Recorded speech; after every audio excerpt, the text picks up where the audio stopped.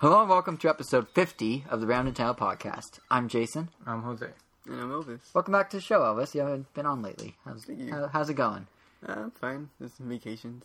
That's nice. Yeah. Yeah, it's always nice to be on vacation. Anyway, this episode of the Round Nintendo podcast is called Go Forth, My Pikmin, and it's a milestone episode for us. It's our 50th episode. We've made it to, silver medal... What would it be? Silver anniversary? Is that what 50 years is? I think it's silver. Whatever, we hit 50, go us.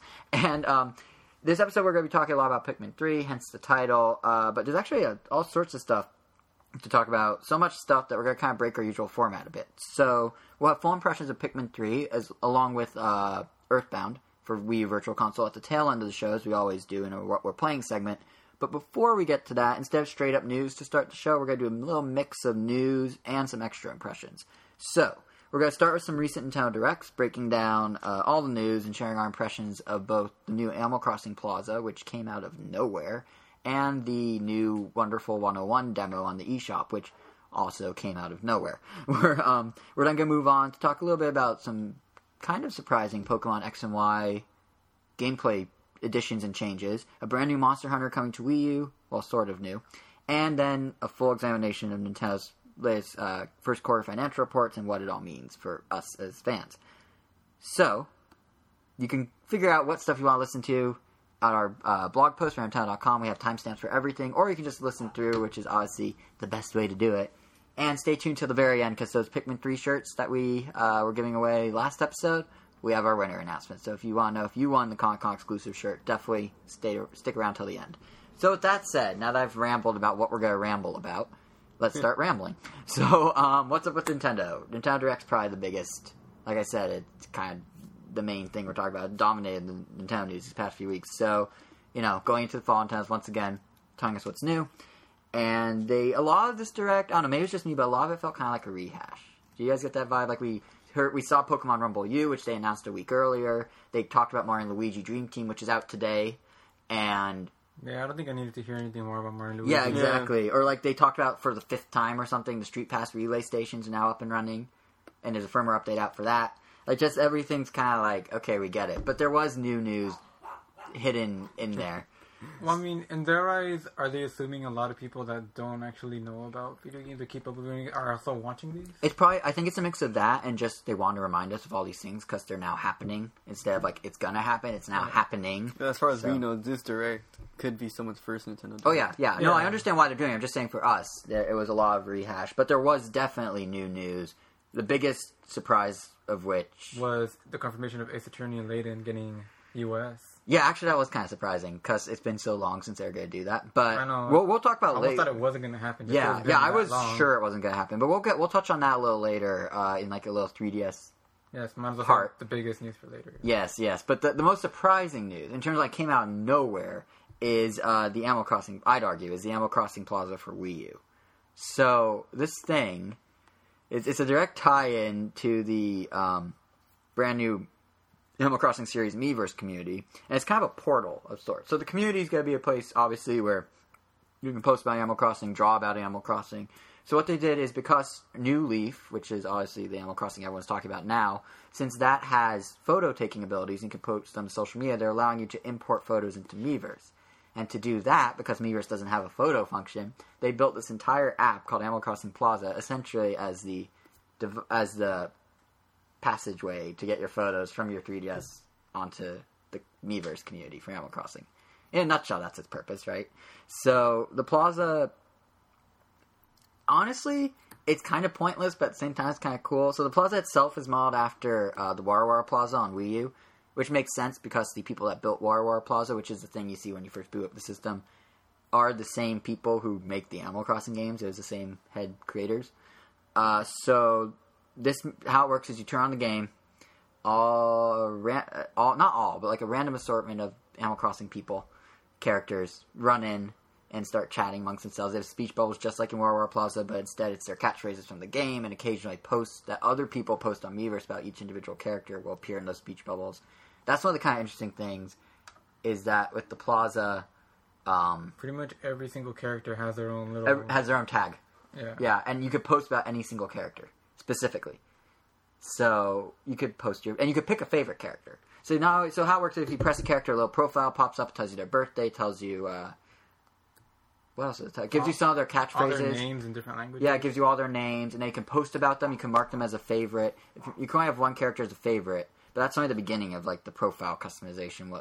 What there is. What you can do beyond that is with your own Mii, you can press your Mii, it pops up. You can add your birthday, your location. You can set the public or private. You can put your Dream Suite address, which is actually really cool. You can put your town name, your Animal Crossing character name, all that. And then when people view your comments within the Animal Crossing Plaza, your profile is totally accessible to them. If they view them on Miiverse, they can't see it. But if they view it within the inline viewer in Animal Crossing Plaza, it's almost like a closer connection than what Miiverse already offers between players. Especially because you have Dream Suite addresses for anyone who has that. Which somehow I still don't have one. Probably because I haven't played Animal Crossing in a month, which is horrible. Dream Suite? Not yet. Oh my god. I know. Yeah. I remember it took a while. But it takes a while to unlock. But not that long though. Like within a week, I had it. Well, see, I didn't. You have to buy it, right? How you unlock it? You do have to pay for it. Yeah, I didn't even have the option because I didn't upgrade anything in my town till the last day I played. At one point, Isabel, I think you have to talk to her like really late, and then she's sleeping in her office. And then when you have to talk to her while she's sleeping, and then she says like, a Dream Suite would be a good idea. Oh, that's all it takes? Well, I'll do that then. But yeah, once I have that, I know we got a listener request actually to share our Dream Suite addresses. So once I have that, I can share mine. I don't know what you want to do about yours, Jose. I guess you can wait till my town's not ready. Yeah, fair enough. But we will share those going forward. We remembered the request. But anyway, back to Animal Crossing Plaza. So I don't like that you can't shuffle the animals. What do you mean shuffle? Like the animals just come in randomly. Yeah. And I remember them saying like, okay, you could look for your favorite animal and whatnot, but my favorite animals haven't appeared like the 3 times that I've booted it. Yeah. And I thought there was going to be a way, like, oh, maybe I could press a button and then I'll, like, refresh it and then a new I think you probably... Well, I bet if you close the app and reopen the app... Well, yeah, but I don't that's a want to hassle, I know. Right. Yeah, so I can't or comment about Rocco or what's-his-face? Hippo. Oh, your favorite, they don't remember the name of. Hippo and Rocco. Yeah, but the thing with that is clearly Nintendo's trying to get you to check it every day like you would Animal Crossing. They list... Like, the characters will talk about upcoming events in your Animal Crossing town within the plaza. There'll be developer postings that, like, appear on, like, a message board in the plaza. KK Slayer randomly shows up and plays music. Like, or on a schedule, I'm not sure which. But, they're trying to make it almost like a Animal Crossing without the game elements. But once again, the main purpose of it is to get those photos off your game and into Miiverse. I wish it connected to 3DS. Yeah, unfortunately, that's the problem, is the photo thing, which feels like its main, like the soul of it, is kind of cumbersome. Like, what you have to do is, you take out your SD card, you put it in the Wii U, you go into Animal Crossing Plaza, this is total first world problem situation here, you then have one of 12 different photo albums you can potentially put your photos into. You can name the albums and organize them however you want, which is kind of a nice customability thing. But then from there, once they're in there, you then can share them on Miiverse through Animal Crossing Plaza. And interestingly, this also works for QR codes, so you can share patterns with friends, or you can just scan a QR code right off the TV screen with your 3DS to get new patterns. That's actually really handy. That's kind of cool. But it seems like, I feel like if they did a proper 3DS Wii U wireless connection, it'd probably require a lot more a lot more work on their end, because they'd have to have had hard-coded that into the game. I guess the fact that it came out of nowhere. Yeah, I wonder how long they were building this. Like, I mean, the thing is, it just feels kind of like, it's nice, they did a good job, but it does feel a little slapped together. Like, it kind of came out of nowhere. It's just like, hey, you can share your photos, but you have to, like, go grab an SD card and move things around, and then go share them, and then you go back, and anytime you add a photo on your game, you have to then go re-add it to the Wii U. Like, it's not seamless. I like the Metroid Prime channel. I don't remember how... Metroid Prime channel on the Wii, though, that was a promotional thing. So that's literally just videos and stuff that they, like, push to you. Like, that's a little different. I mean, yeah, it was slapped together, but its purpose was... Like, it's like, here's how we're going to present videos to you, and it did. This is like, we want you to use your photos, but you have to jump through some hoops to do it. They're not crazy big hoops. They're just hoops nonetheless. But, so I think there's one of 2 reasons, maybe, that Nintendo even made this thing in the first place.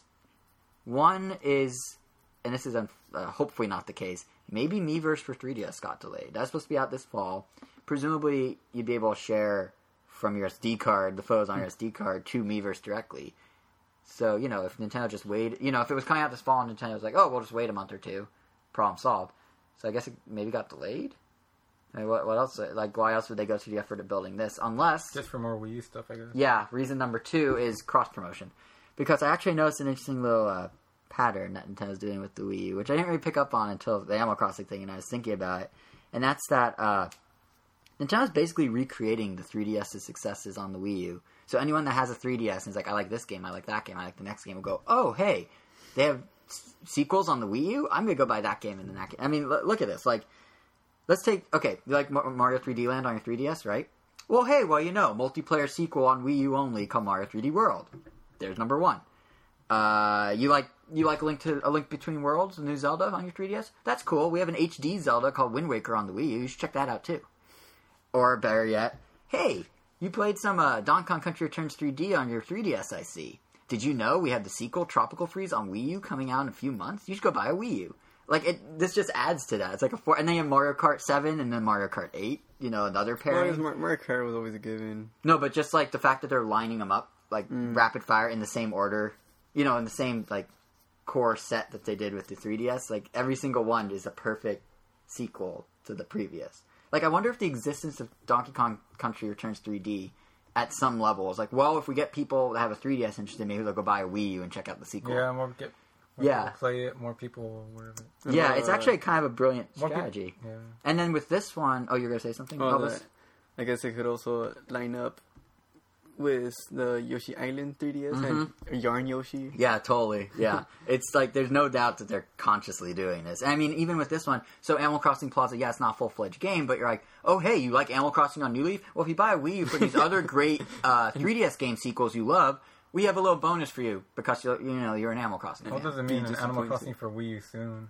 Well, that's what I'm wondering, because but if it comes out soon, I definitely would not. It would be Animal Crossing City Folk all over again. No, I don't think it's going to be that soon. Animal Crossing out. Yeah, I don't think it's going to be that soon, because the Animal Crossing Plaza is open until the end of 2014. They're promising... Because that's when they're going to release the next one. Exactly. That's my guess. But I mean... Oh my god, that's too soon. I'm pretty sure... yeah, it is kind of soon. But I'm pretty sure whatever they're working on for Animal Crossing Wii U, they're already... Like, the stuff in the Plaza kind of, I feel like, pulls from that a little. I mean, the character models, they're upgraded from New Leaf, clearly, but the lighting on them looks super good. Like, there's definitely some texture given to them. Like, Isabelle, I don't know if you know, she has a very slight, like, fur effect on her face. Like, it looks texture. It almost looks like a carpet was put on her face, or like a blanket or something. Like, it has, like, a texture to it that isn't in the 3DS one. Like, they're definitely higher res characters, and they have really good lighting. So I wonder... I wonder if that means, or if they're literally taking the early assets from Animal Crossing Wii and like, well, let's just push them into this Plaza thing for a time being. And then we'll keep improving them in the background, on our end. But, I don't know. I mean, the Plaza, I think, it is kind of pointless, but it is kind of cool. Like, they've even added little, like, small Nintendo-esque touches. Like, instead of a yeah button, it's Tom Nook's head and it says yeah. And, like, things like that. Like, just little things like that. It just makes the experience better. But, yeah, I don't know what the end goal of this is, but in the meantime, it's a cool free download. It lasts for the next year and a half. And if nothing else, you're getting to see some Animal Crossing characters in HD. Yeah. So I mean, I'm happy with it. Considering I wasn't expecting it to come out, or I didn't know this thing was a thing. I never mind free things. Yeah, free things are always nice, even if you don't check it that often. Plus, I mean, Animal Crossing screenshots have been hugely popular on Twitter. Like, I've seen a lot of them. Granted, I follow gamers, but... I definitely tweeted more about Animal Crossing than any game. Yeah. So I mean, Nintendo's a really convenient feature. Yeah. So now they're just trying to harness that, but they forgot the convenience. That was before I even knew how to use that feature. Yeah. I remember it wouldn't cooperate with me until Nintendo sent me the link. Really? That's weird. Yeah, like I remember I went to it, but there was nothing for me to click on. Right. So Very I don't strange. know what was up with that. Very strange. Well, at least it's working now, right? Yeah, and I haven't used it. Yeah. Well, at least it's working if you want to use it. But yeah, so that was probably the biggest Wii U story in the Nintendo Direct. But as you allude to already, Jose, 3DS got quite a few things, most notably Layton. So Nintendo confirmed that first, Professor Layton and the Azran Legacy, the conclusion of the current trilogy, as they I think are wording it, will be out in 2014. No surprise there. Nintendo's been publishing every single Layton pretty regularly, and that's coming to 3DS. And they showed a brief trailer which had some nice animated cutscenes. It had like there's like an action puzzle thing. They're like shooting these balloons with numbers, but it was like I was kind of surprised. It looked more like gamey than most of Layton. Well, I know some of the puzzles in Mask of Miracles had more controlling aspects instead of like just figure it out and type in the number or write something. Right. So I guess they're just going down that path some more. Yeah. At least for this. Who knows Yeah, where they they're should. gonna go next. Well, probably nowhere. It's supposedly the last game starring Layton himself. Well, that's fine. I mean, Yeah. it might just be Luke or Who knows? It could be the Layton brothers, that iOS game spin-off. with Layton's son. Yeah. But Supposedly. sons plural, Layton brothers. Apparently, it's only him. Then why is it bros? I have no idea. Weird. Anyway, the From other what I've game. played so far, they have not mentioned another brother. It's only been that brother. That's super weird. But anyway, the other game they announced, this is one you obviously already said. Professor Layton versus Phoenix Wright, Ace Attorney, 100% confirmed for North America. It's coming in 2014. We know nothing else. It's being published by Level 5. This is actually, I think outside of Layton Brothers and the eShop releases, I think this is their first self-published game. They obviously publish, Aeroporter and Attack of the Fry Monster stuff, but I don't think they've published Oh, no, I take that back. They did that PS3 game, No Ni Kuni. There we go, that one. Oh, you're right. But this is their first physical Nintendo release that they're publishing themselves. And so many little qualifiers for that sentence.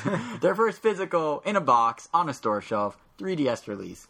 But yeah, so that's coming in 2014. I know. Yeah, I know you're Jose and probably you two Elvis are probably super excited because you guys are fans of both series.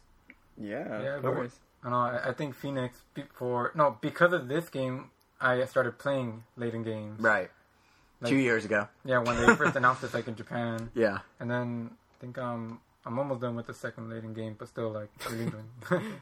Well, 2 out of 6. That's not so bad. I know. I have a lot to catch up on. That's why I'm glad it's coming next year. Yeah, and really between these two, it's just the 3DS keeps trucking along here. This year's had a crazy blowout of games, and now next year we already have 2 Layton games and Yoshi's New Island, and they're really keeping a steady clip. And Bravely Default, they're keeping or Bravely Default, I don't remember which one it's called. I think it's Bravely. Yeah, but they're keeping a very steady release schedule, and it's impressive. One game on that release schedule that's out this year, though, and one that's been previously announced and confirmed for North America, is The Legend of Zelda: A Link Between Worlds. And the Nintendo Direct is probably the game they went the most in-depth about, I feel like. But they explained the second they Triforce. explained a lot. Yeah, that was a little unnecessary. If you look on the logo of Zelda: A Link Between Worlds, there's a gold Triforce and a shadowy Triforce. And it says Worlds in the name. So you can make the association that there's 2 worlds and Triforce represents each. But let's have Iwata explain it to you anyway. They're just thanks, dude. Thank you. But, yeah, me and Ueno are dudes. Yeah, it's thanks, dude. And he's yeah, no problem, bro. Yeah. But anyway, what was I going to say? Yeah, so A Link Between Worlds, we actually got some good information of sorts. A bit about the 2 worlds, sort of.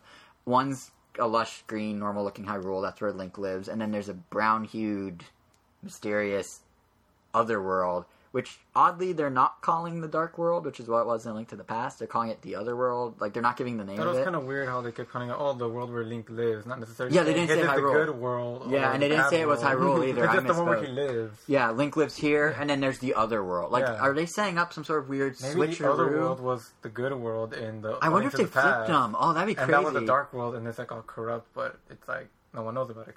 That makes sense, because the other thing he was saying, that's actually really smart. The other thing he was saying was that A Link to the Past takes place hundreds of years before the new A Link Between Worlds. A Link Between Worlds is centuries later. For someone to That's create certainly enough front. time for the worlds to switch good and evil.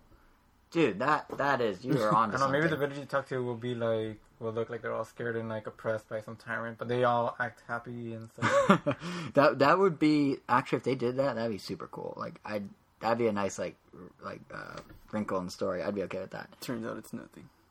Yeah, it probably is. It's probably just they don't want to say Dark World for some, add mystery to it. The music is back. I noticed Yeah. that was the exact Dark World theme. Yeah, they brought back a lot of this, and some of the layout, they showed, right as Iwata was saying, the world may look the same, but it's totally different layout or whatever. They showed him walking into the castle from the beginning of the game, and I'm like, that's the same. That's not even changed. I don't know if you said it then or if I read it, but I remember they said that the overworld is going to be mostly the same, but everything inside is all different. the dungeons and puzzles are different. Yeah. So, But the other major change, also real quick note, to travel between these 2 worlds, what you do now is you go into painted Link mode or Hyrule all the Glyphic. cracks. Yeah, and you go through these cracks in the wall, and then you fall into what looks like someone's bin of tie-dye or something.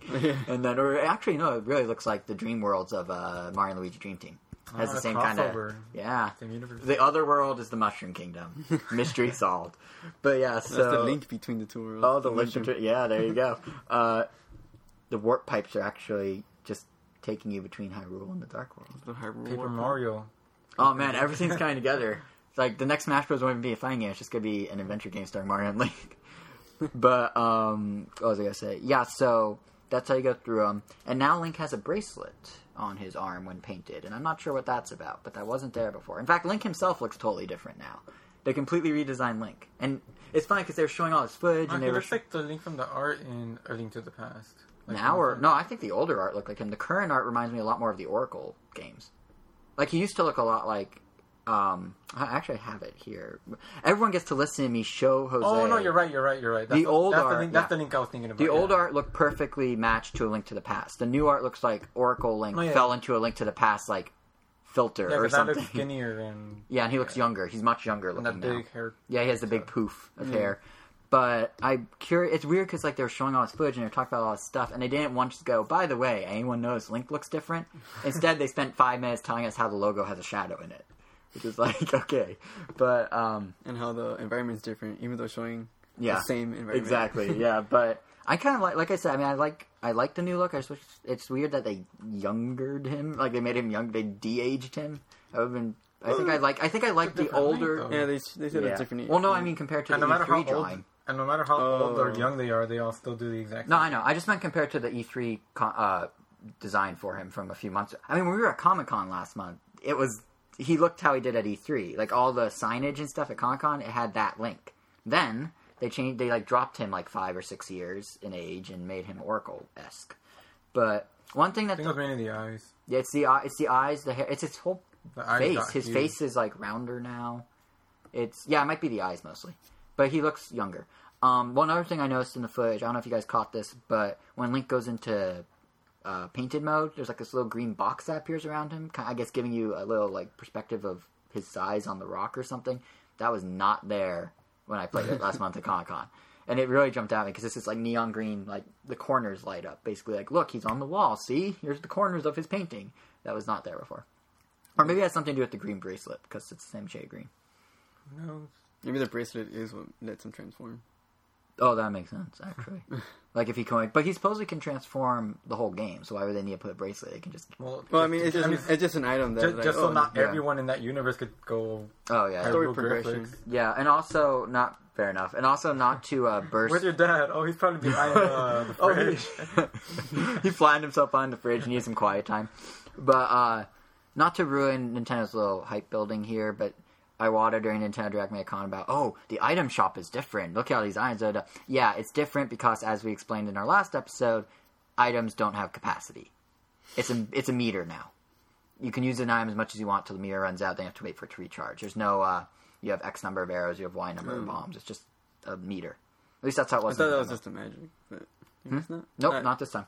Yeah, it's his hieroglyphic ability and all his items. Like when you're shooting bows and arrows, it'll lower the meter. It's everything. Okay. It's everything. That makes sense. It's an all-in-one meter. So it makes gameplay, as I was saying last episode, since you weren't here for that, it makes gameplay a lot faster. A lot more, like... Yeah. Everything just moves at a quicker pace. But yeah, that... so, I don't know. There's still a couple months till Link Between Worlds comes out in November. I'm sure Nintendo will explain a lot more. But I'm kind of liking your theory, Jose, about the world's flipped. It's too good to be true. It is too good to be true. I think you're right. Nintendo also, totally switching gears here. Nintendo also, in this Direct, talked about actually, it's not really switching gears. Here comes a transition. I'm proud of this. So from Link being painted on a wall to painting your own drawings with Art Academy. Thank you. Thank you for that lack of applause. Yeah, so Art Academy. Nintendo, as promised, released their Sketchpad app. $3.99. It gives you access to a whole bunch of drawing tools, and people are making some really awesome stuff on Miiverse. Have you guys browsed the I browsed, and I was mostly disappointed. Really? Yeah. I guess I've only seen the really good ones. Were you looking at all or popular? I guess whatever pops out. Oh, go to the popular tab next time you're there. We browsed, like, the night it was supposed to come up, so we were looking at a bunch of Japanese drawings. They look good, right? No. Some were cool. I literally went to Popular. This was the afternoon or the evening it came out. I went to Popular and there's like this awesome Mario and Luigi Dream Team art. There's this awesome picture of Iwata. Like there's all sorts of really, really good art. I guess I don't know how I Guess saw something different. Didn't see those. Yeah, no, they were really good. But point being, if you're a good artist, you should check this out. If you're a bad artist, I guess don't check it out. But check it's out the drawings people make. I don't know. If you just like drawing, yeah, I don't know if it's worth $4. Well, yeah, here's what's odd about it. So it's the tool set and some very basic menu options, basically, from the upcoming full-fledged Origami for Wii U. But what they did is, because Miiverse people like to draw so much, they released the tools as a standalone drawing app. And that's it. And they're charging $4 for it. That's why I didn't get it, because I don't really want to buy part of a game. In the chance I would want to get the full game, then what happens? Unless they credit you back, but that would require you by the digital download. I'm sure they'll give you some sort of discount, and then you will just delete the But then what happens if you want to buy a physical box? Let's say it's retail, like Origami on 3DS was. Then you're stuck. Then you're stuck getting the digital one. Yeah, it's a weird situation. That's why, I have Colors 3D, I have something and everything. Yeah, because you have everything. You have Flipnote, Colors, all of it. Speaking of which, Flipnote Studio 3D got delayed. So that's why we don't have impressions of it. Can't really imagine switching a disc. I'm gonna play Arcade. Yeah, I mean, either it's totally a download. It's like I wouldn't be surprised if it becomes download exclusive, like only on the eShop sort of deal. But either way, yeah, I'm surprised they charged for this. The way they presented it originally when they announced it right after E3. Some people are drawing. We can make money off of it. Yeah, but it's just like, the way because the Wii U's aren't. Pretty much. Yeah, they're still losing money on every Wii U sold.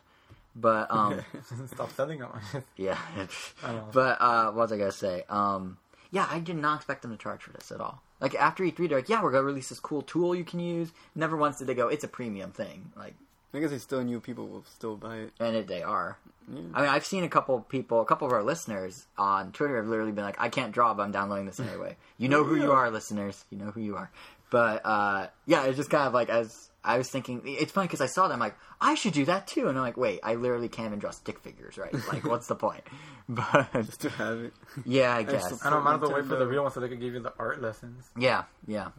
But it seems like with Sketchpad at least, they do have some, like, try and draw the picture. Like, you can have an image of a flower and then try and draw it yourself. But they don't teach you how to do it. They just put them side by side. I'm kind of curious about waiting for the full version just because before they were always on the DS. Yeah. And now that you get the gamepad, it might be the bigger screen. To draw on totally. That than on a tiny screen. I think you're totally right. But, yeah, they haven't even announced a release date for Origami on Wii U. I'm guessing it's in 2014. All I said was, surprise, surprise, please stay tuned.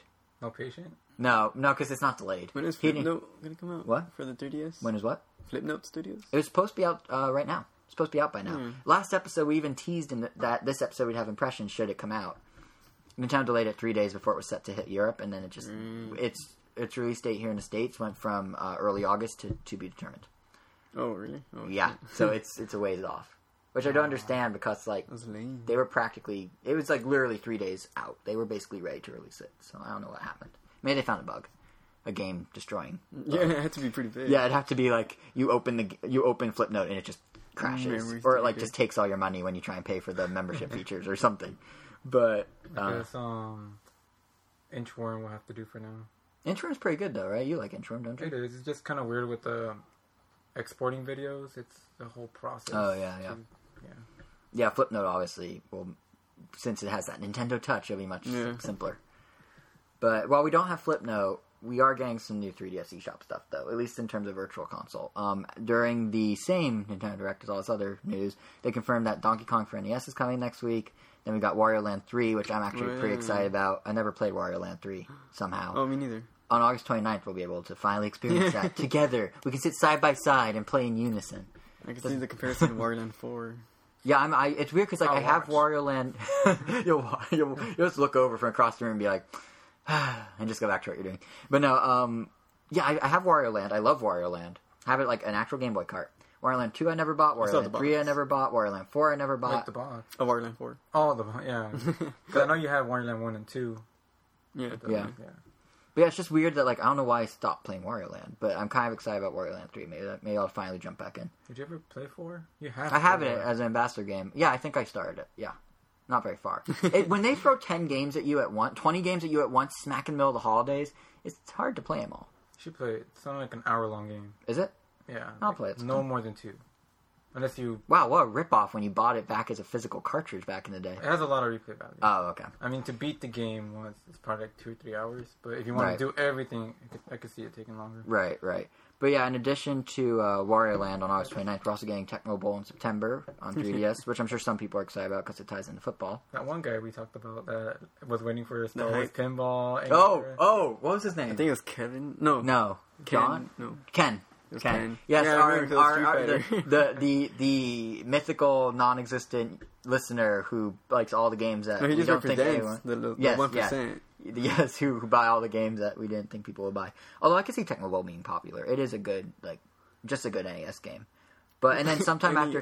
Madden, 2014 or something. What? Madden 2013 compared to Tecmo Bowl. Yeah, but I don't think people are buying it going, I want to play football. I think they're buying it going, I want to play Tecmo Bowl. I remember Tecmo, I don't remember, but I remember reading that was the bar for football games. Or it was revolutionary for something. It was until Madden. Was it for having a license? I don't even know what. Doesn't have a license. It was just good. Oh. It was just a good game. Simple as that. It had voice clips, which was rare for an NES game. It actually went touchdown when you scored, which is unheard of.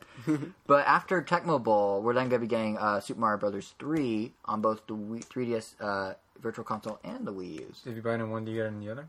No, because that would make too much sense. They should really, they should really take a page out of iTunes' playbook and Amazon's playbook and PlayStation's playbook and have that multi-download thing. But supposedly, rumor has it that they're making baby steps and a unified wallet for 3DS and Wii U will be coming to the eShop sometime later this year. Better than nothing. But even then, you still have to buy everything twice, which is super lame. So there are 2 other games coming to eShop Virtual Console games coming to eShop, at least on. Well, one's on 3DS and one's on Wii U. And they're both kind of note. One, this was outside the Nintendo Direct, but Capcom confirmed Breath of Fire 2 is coming to the Wii U eShop down the road. And Breath of Fire 2 is one of the better Super Nintendo RPGs. Actually, I remember playing it at a friend's house. So, never heard of it. You never heard Really? You never heard Breath of Fire? No. And I like to think I've heard of most of the good games. It's Capcom. You guys are huge Capcom fans. I'm shocked.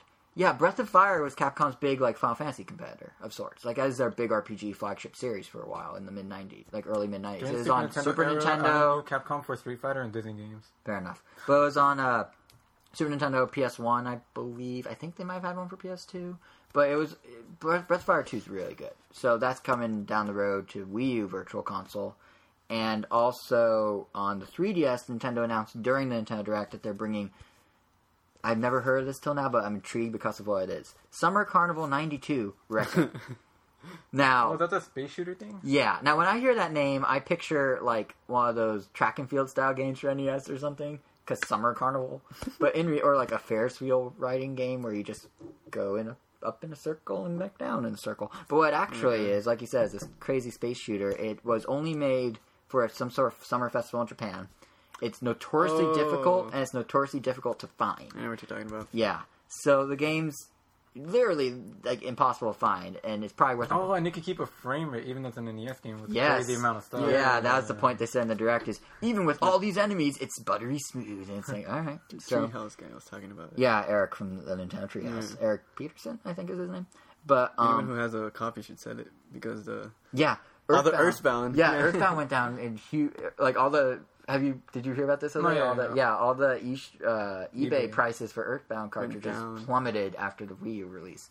So for all, a couple hundred people in Japan who have Summer Carnival 92 Rekka, sell it. I don't even think anyone in Japan listens to the podcast. Maybe. You never know. Yeah, maybe. I feel like this shouldn't really affect eBay prices, because the way just from a collector mentality, anyone who wants to play Earthbound can with a computer. It's just about the physical copy? Well, part of it was Nintendo kind of disowned the game for a while. So having a physical copy of a Nintendo product made by Nintendo at a time when Nintendo was pretending the game didn't really exist.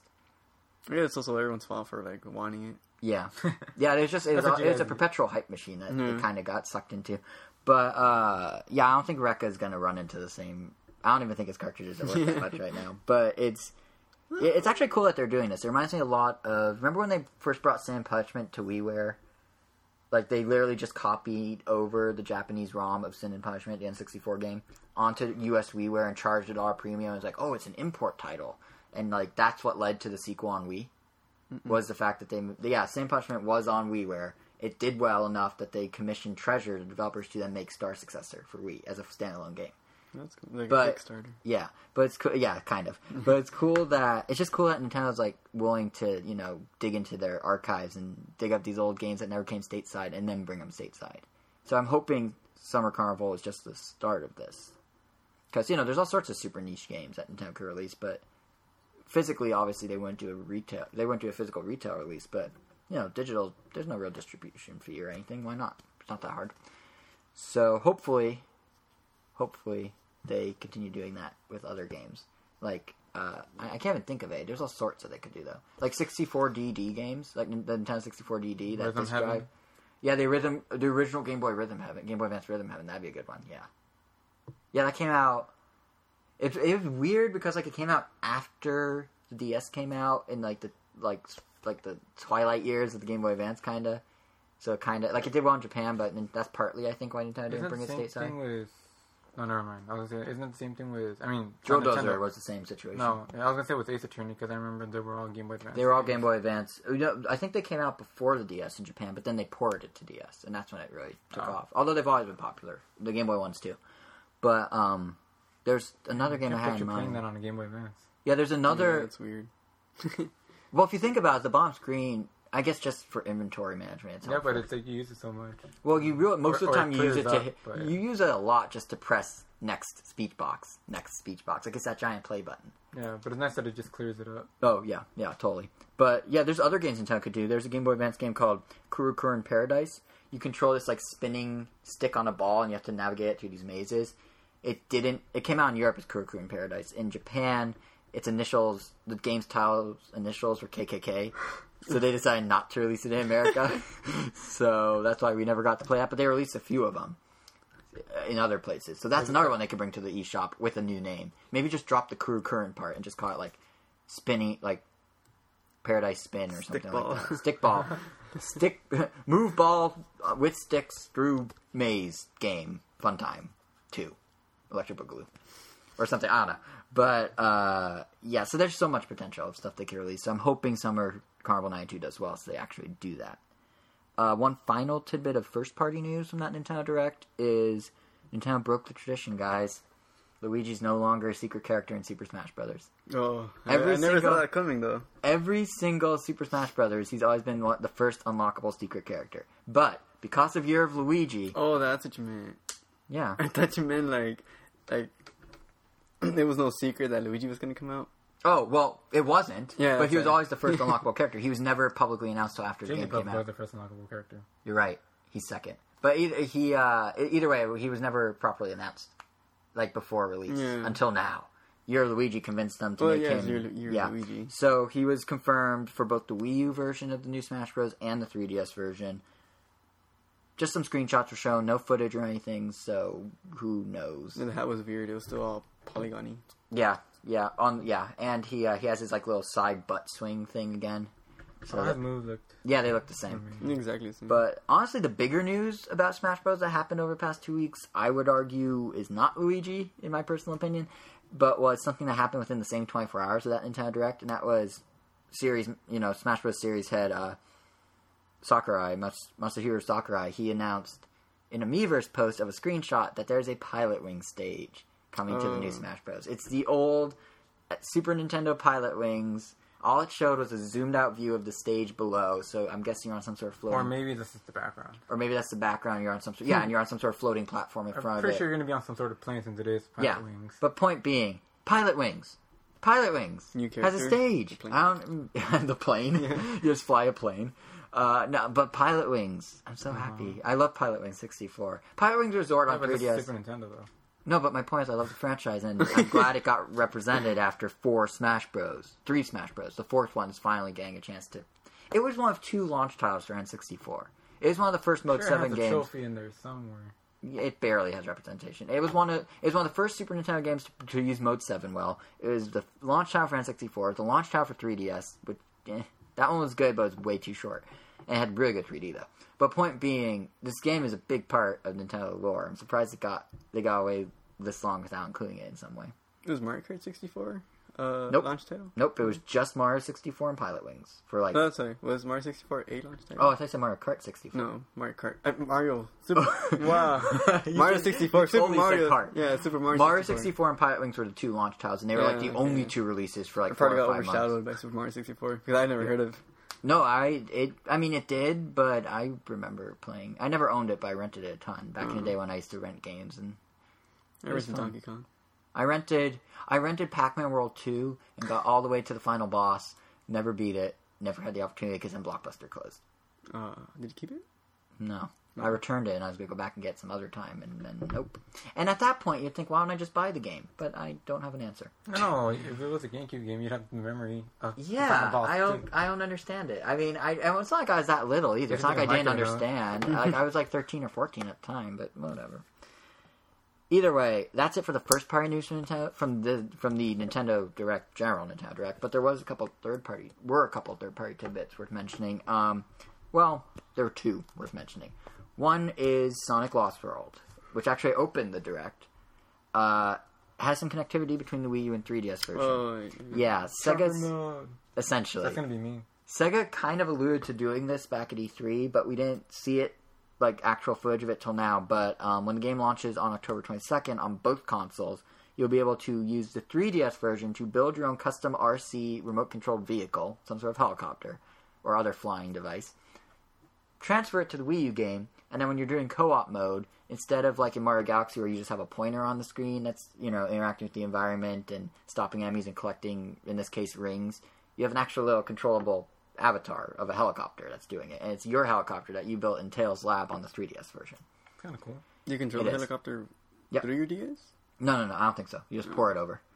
But it is kind of cool. It's like a nice, logical next step of how Mario Galaxy co-op works. Yeah, I remember in Sonic Adventure, someone could control Tails, just like in the Super Nintendo, yeah. But then, obviously the camera didn't care who Tails was. Yeah.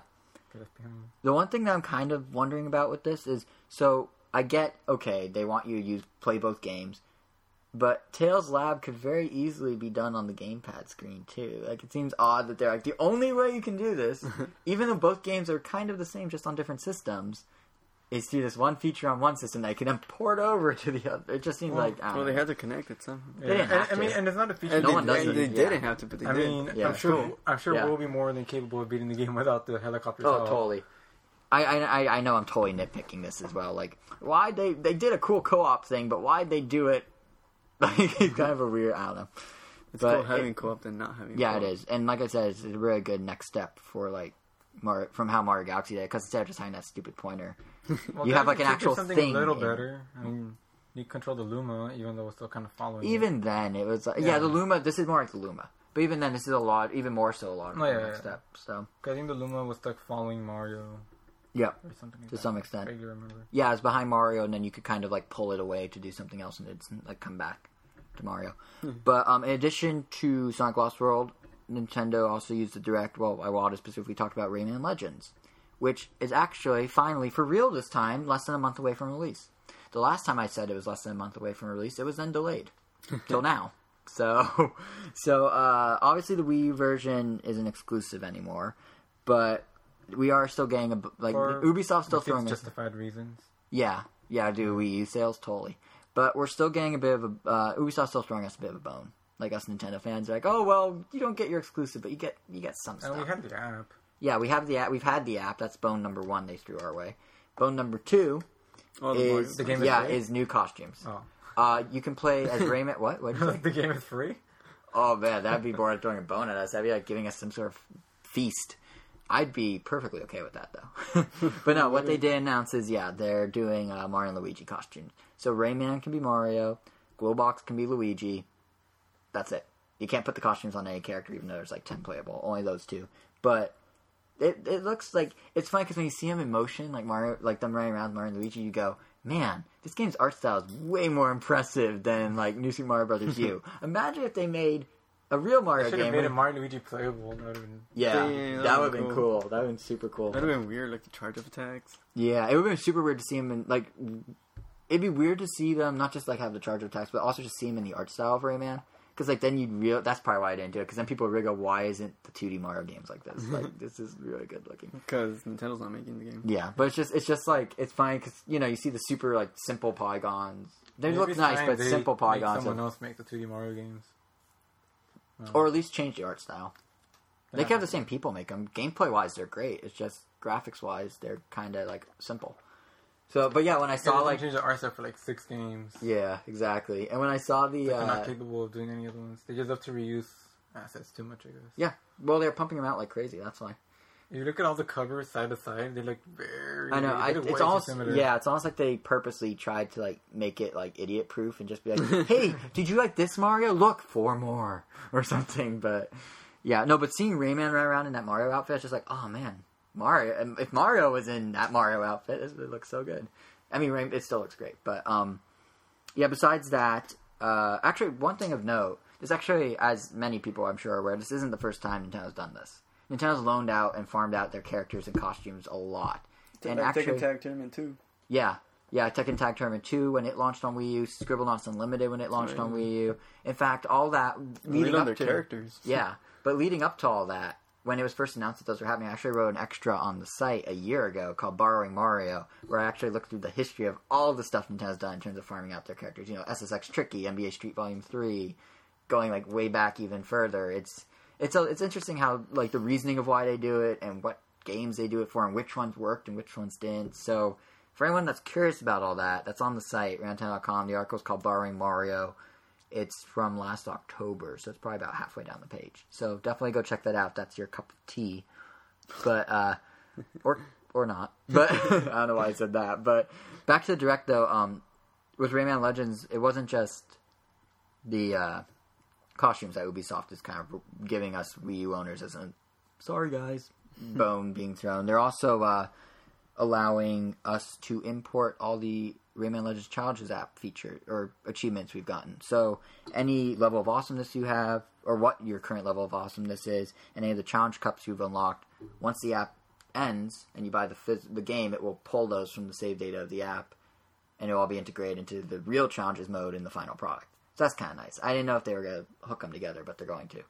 So that is cool. Yeah, it's actually kind of handy that they're doing that. All you need to do to ensure that happens is download and play the app by August 28th. Otherwise, well, if you don't have the app, what are you importing for? But if you do, make sure you do it by August 28th, which is 5 days before the final release, or 6 days before the final release. So, it's just a heads up, just a PSA for all you Rayman fans. And also, it's worth knowing that I was really stressing during the Nintendo Direct all the Wii U exclusive stuff in Rayman Legends besides this. Like, it's the only one that has 5-player co-op. It's the only one that uses a gamepad to do interacting with the environment. How it works on PS3 and 360, if I remember correctly, is if you're controlling Murphy, who's the touchscreen representation of yourself when you're using the gamepad, either you're controlling Murphy with a normal controller and the character's moving automatically, which is similar but not as intuitive as what's on Wii U, or you're controlling the character and Murphy just kind of is there doing his thing for you automatically, which is pointless. So if you want the actual, these are levels designed for Wii U, so probably the Wii U one is going to be the definitive one. Or between all these different things. Usually is, anyway. Or Vita. Yeah, I guess Vita, but who's going to buy the Vita version? Yeah.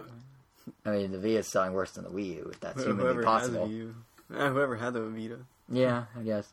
But, I mean, I don't know. There's a lot of cool stuff Rayman Legends has, but are we as, a collective Nintendo fan base still interested in this thing? Like, if it came out in February when there's nothing out, I would have bought it day one. Me too. Not so much anymore. Yeah, it's like September. It comes out September 3rd, right between Pikmin 3 and Wonderful 101. And New Super Luigi physical release. I did beat Pikmin 3 faster than I expected. Right, we'll get to that later, yeah. But also, Grand Theft Auto is coming out in September. Yeah, it's just that's going to be a really big game. Yeah, exactly. There's just so many games, both Nintendo and non-Nintendo. I mean, at least Wonderful 101 is exclusive, so it's not as affected by Grand Theft Auto. Right. But it actually comes out the same week, which is crazy. But crazy of Nintendo. But I feel like if you have a Wii U, you're definitely going to get that game. Yeah. But no, I'm just curious, with Rayman, I wonder if Ubisoft's going to, I don't know, I wonder if they're going to be like, look, it didn't sell, we shouldn't support Wii U. And it's like, well, of course it didn't sell. You strung us along for 6 months and then released it in the peak period of game releases. But I'm still interested, but I was going to get it day one, and I'm not even sure. We'll see. but it's unfortunate because it does look really good. You eventually will own it. Yeah, it looks eventually, like 5 years from now when we see it for $2. But still buy it. Yep, but eventually, might get a holiday season and just not play it till free, I guess. Yeah, I don't know. It's just like a really weird situation they put themselves into. Like, it does look really good. The Challenges app was really fun, but once I played Challenges app, I'm like, all right, I've experienced Rayman, and now I'm not sure if I'm gonna go any further. But I don't know. Hopefully it doesn't make Ubisoft drop their third-party support if it doesn't sell well, but we'll see. There is one last tidbit of the Nintendo Direct probably worth mentioning, though. Also third-party, but on the indie side. And that's that, I don't know why, but the European Nintendo Direct, no one else, just Europe, got a sizzle reel of over 2 minutes of various indie games coming to the Wii U eShop. And, we always say, like, oh, there's no games from third parties, even though we just talked about Rayman and Sonic and whatnot. It's like, it's so barren compared to other systems. But there were 18 different indie games shown in this sizzle reel. And they're all supposed to be out by the end of this year. Now, the sizzle reel and the sizzle reel is only focusing on games from European developers, because it is the European Nintendo Direct. So, just to give you an idea... So we might not even get them? We'll probably get most of them. Europe and US seem to have a lot of their indie eShop games lined up, because they share a lot of the same eShop policies and whatnot, so it's really easy. It's Japan that does it differently. With Japan, you actually have to go through a whole separate submission process. You still have to have a physical office and be like a legitimate company. Wow. Here in the States, you don't. But I mean, just listen to everyone's always like, "There's no games for you." But I mean, here's what they showed. I'm just gonna run through them super fast. They were both titles we knew about and unannounced titles, and there are like a ton of them. So there's a cel-shaded RPG called Festival of Magic. There's the Portal-style first-person puzzler, kind of Portal-esque, like I said, called Cubed. It's the director's cut of that. It's been on Steam for a few years. There's a Diablo-style dungeon crawler called Forced. There's a port of a PC platform called Gina Sisters Twisted Dreams, which looks really good graphically. It kind of reminds me of Rayman, actually. There's 2 different platformers that are silhouetted. One is called Knit Underground, and the other is Nihilumbra, or something like that. I don't know. There's an action platformer set in what they're calling Steam Rock Japan. I guess it's like steampunk, called Wooden Sensei. There's 2 platforms that we've previously discussed, both the electric-themed Teslagrad and the origami-themed Tengami. There's a real-time strategy game called March of War. There's the Zelda-style adventure game It'll Do. There's a cartoony, top-down, naval, real-time battle game, party game, that looks kind of like Worms, but looking at it from above, called Monkey Pirates. There's a very realistic chess game, appropriately called Real Chess. There's a top-down car racer called TNT Racing. There's an action role-play game called Squid Deluxe. There's a pencil-drawn 2D game called So Hungry, where you are this little blob that's basically begging people for food, and you go explore a world, which sounds insane, but actually it's about homelessness, the game, but it actually looks really cool. And Nintendo approached the developer about that one. You're a bum. Yeah, essentially. You're a little smiley face bum. But at least you're happy. Yeah, and on top of all that, No, who made Pop on WiiWare, Spirit Hunters on DSiWare, Escape Vector on the eShop, they have a new, and the My Notebook series, they have a new game too called Cube Man 2, and they're handling the port of it. It's a head-to-head game where you're these two teams of cube people battling each other by throwing cubes at each other. It's like a real-time strategy / action game is how they're describing it. So you're throwing cubes at each other in these cubic worlds, like these giant multi-tiered cube levels, and you're basically battling each other. It's either against other people or against the computer, but what's unique about it is it's the first Wii U game to have multi-platform multiplayer. You can be battling against PC players, Mac players, even iOS players, and it's all one pool of players. Oh, like Portal 2, kind of. Yeah. And it's only for Steam. Yeah, exactly. But and they're also going to have all the custom levels from all those versions of the game work in the Wii U version. So it's like one very big interconnected game. And it's cool at Nintendo's letting them be, One big cloud. Yeah, one big cloud. And it's cool at Nintendo's letting them do that, because I know some companies, at least at one point, had the policy of you can only play against people on the same system. I think Microsoft still might have that. Portal ditched that. No, Portal that was PS3. Yeah, it's PS3. Only PS3 right. to Valve. Yeah, Microsoft does still have Steam, that. PS3 Steam. But, can't partake. Yeah, so the point being of that huge list, people like to say the Wii U doesn't have games, but between the fall lineup that Nintendo's putting out, the few third-party games there are, and then these tons of indie games, there's a lot to play. There is too much to play. Like, it is not an issue. Granted, they're not major releases, but everyone that's saying, The Wii U has no games. And they could still lie to say it. Yeah, but it's not going to be true. It's true. It was true up until a week ago, maybe, when Pikmin came out, or 2 weeks ago, or whatever. But now going forward, I don't think it's true anymore. I mean, Nintendo's literally planning to have between 20 and 30 Wii U games indie Wii U games available by holiday season. And when you're not playing your Wii U, you have stuff to play on your 3DS. Exactly. Like, there's a ton of games, and I mean, you really have to own both. Yeah, experience. Yeah, obviously they're not replacing major games, but it's a lot to play. Nintendo always has the best portable. The best what? Portable. Oh, portable. Yeah, I thought you said portal. I'm like, portal to where? What portal? I want to go. The best portal to our hearts. Yeah, but so that wraps up the Nintendo Direct. There's a lot of little things basically, but they also had a second Direct 48 hours later on the dot. Covering one game in particular. It wasn't a lot of little things. It was just a little of one thing. There we go. And that was Wonderful 101. September 15th. September 15th. For some reason, for those who haven't seen the Direct yet, then the presentation for Wonderful 101 split itself. Gesundheit. The presentation split itself into little bite-sized videos that all ended with, the Wonderful 101 will be available on September 15th. They said, I think, 6 times. 4 times. Yeah, it definitely felt like the video was supposed to be a bunch of separate videos. Yeah, I couldn't tell if they were doing that or if they were purposely like... Maybe they had made all the videos separate beforehand, and then they're like, no, let's just... No, they would have edited it out. They had, what's-his-name, do the direct-to-you gesture. They had, the game producer, Hideki Kamiya. He did the directly-to-you gesture that Miyamoto does. He's dressed in a suit like Miyamoto. Iwata. They were mimicking... I mixed up my Nintendo execs. They were mimicking the Direct from the start. I think it was supposed to be kind of a running joke. But... Because they're both Japanese. Well, no, I think it's because it's a Nintendo Direct, not because they're both Japanese. Well, that too. Because you mixed up the names. You meant Miyamoto and Iwata? Yeah, no, that's not why. But, so yeah, the Direct was hosted by Kamiya. They outline, the basics of the game. You have 100 heroes. For those who know nothing about it, I don't know how it's possible. There's 100 heroes. You kind of control them like they're one big... Like, it's one hero split. Yeah, it's one unit split into 100 heroes. You can draw different attacks to let them do stuff. Either with the touch screen, you just draw the shape, or you make the shape with the right joystick, and it does it. Yeah, that's it in a nutshell. What they revealed in the Direct that's new is that it's a super arcadey action game, which we kind of got a feel for, but they really made that point clear during the Direct.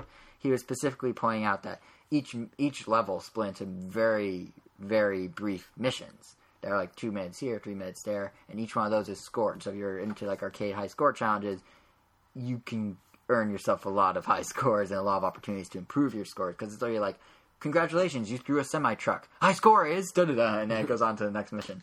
So it's that's true in both the story mode and there's a mission mode, which somehow even more so is focused on high scores, like enemy kill counts and that sort of thing factor in even bigger. So that's one thing that they really emphasize. The second thing is that also, much like many arcade games, there's a pretty deep combo system.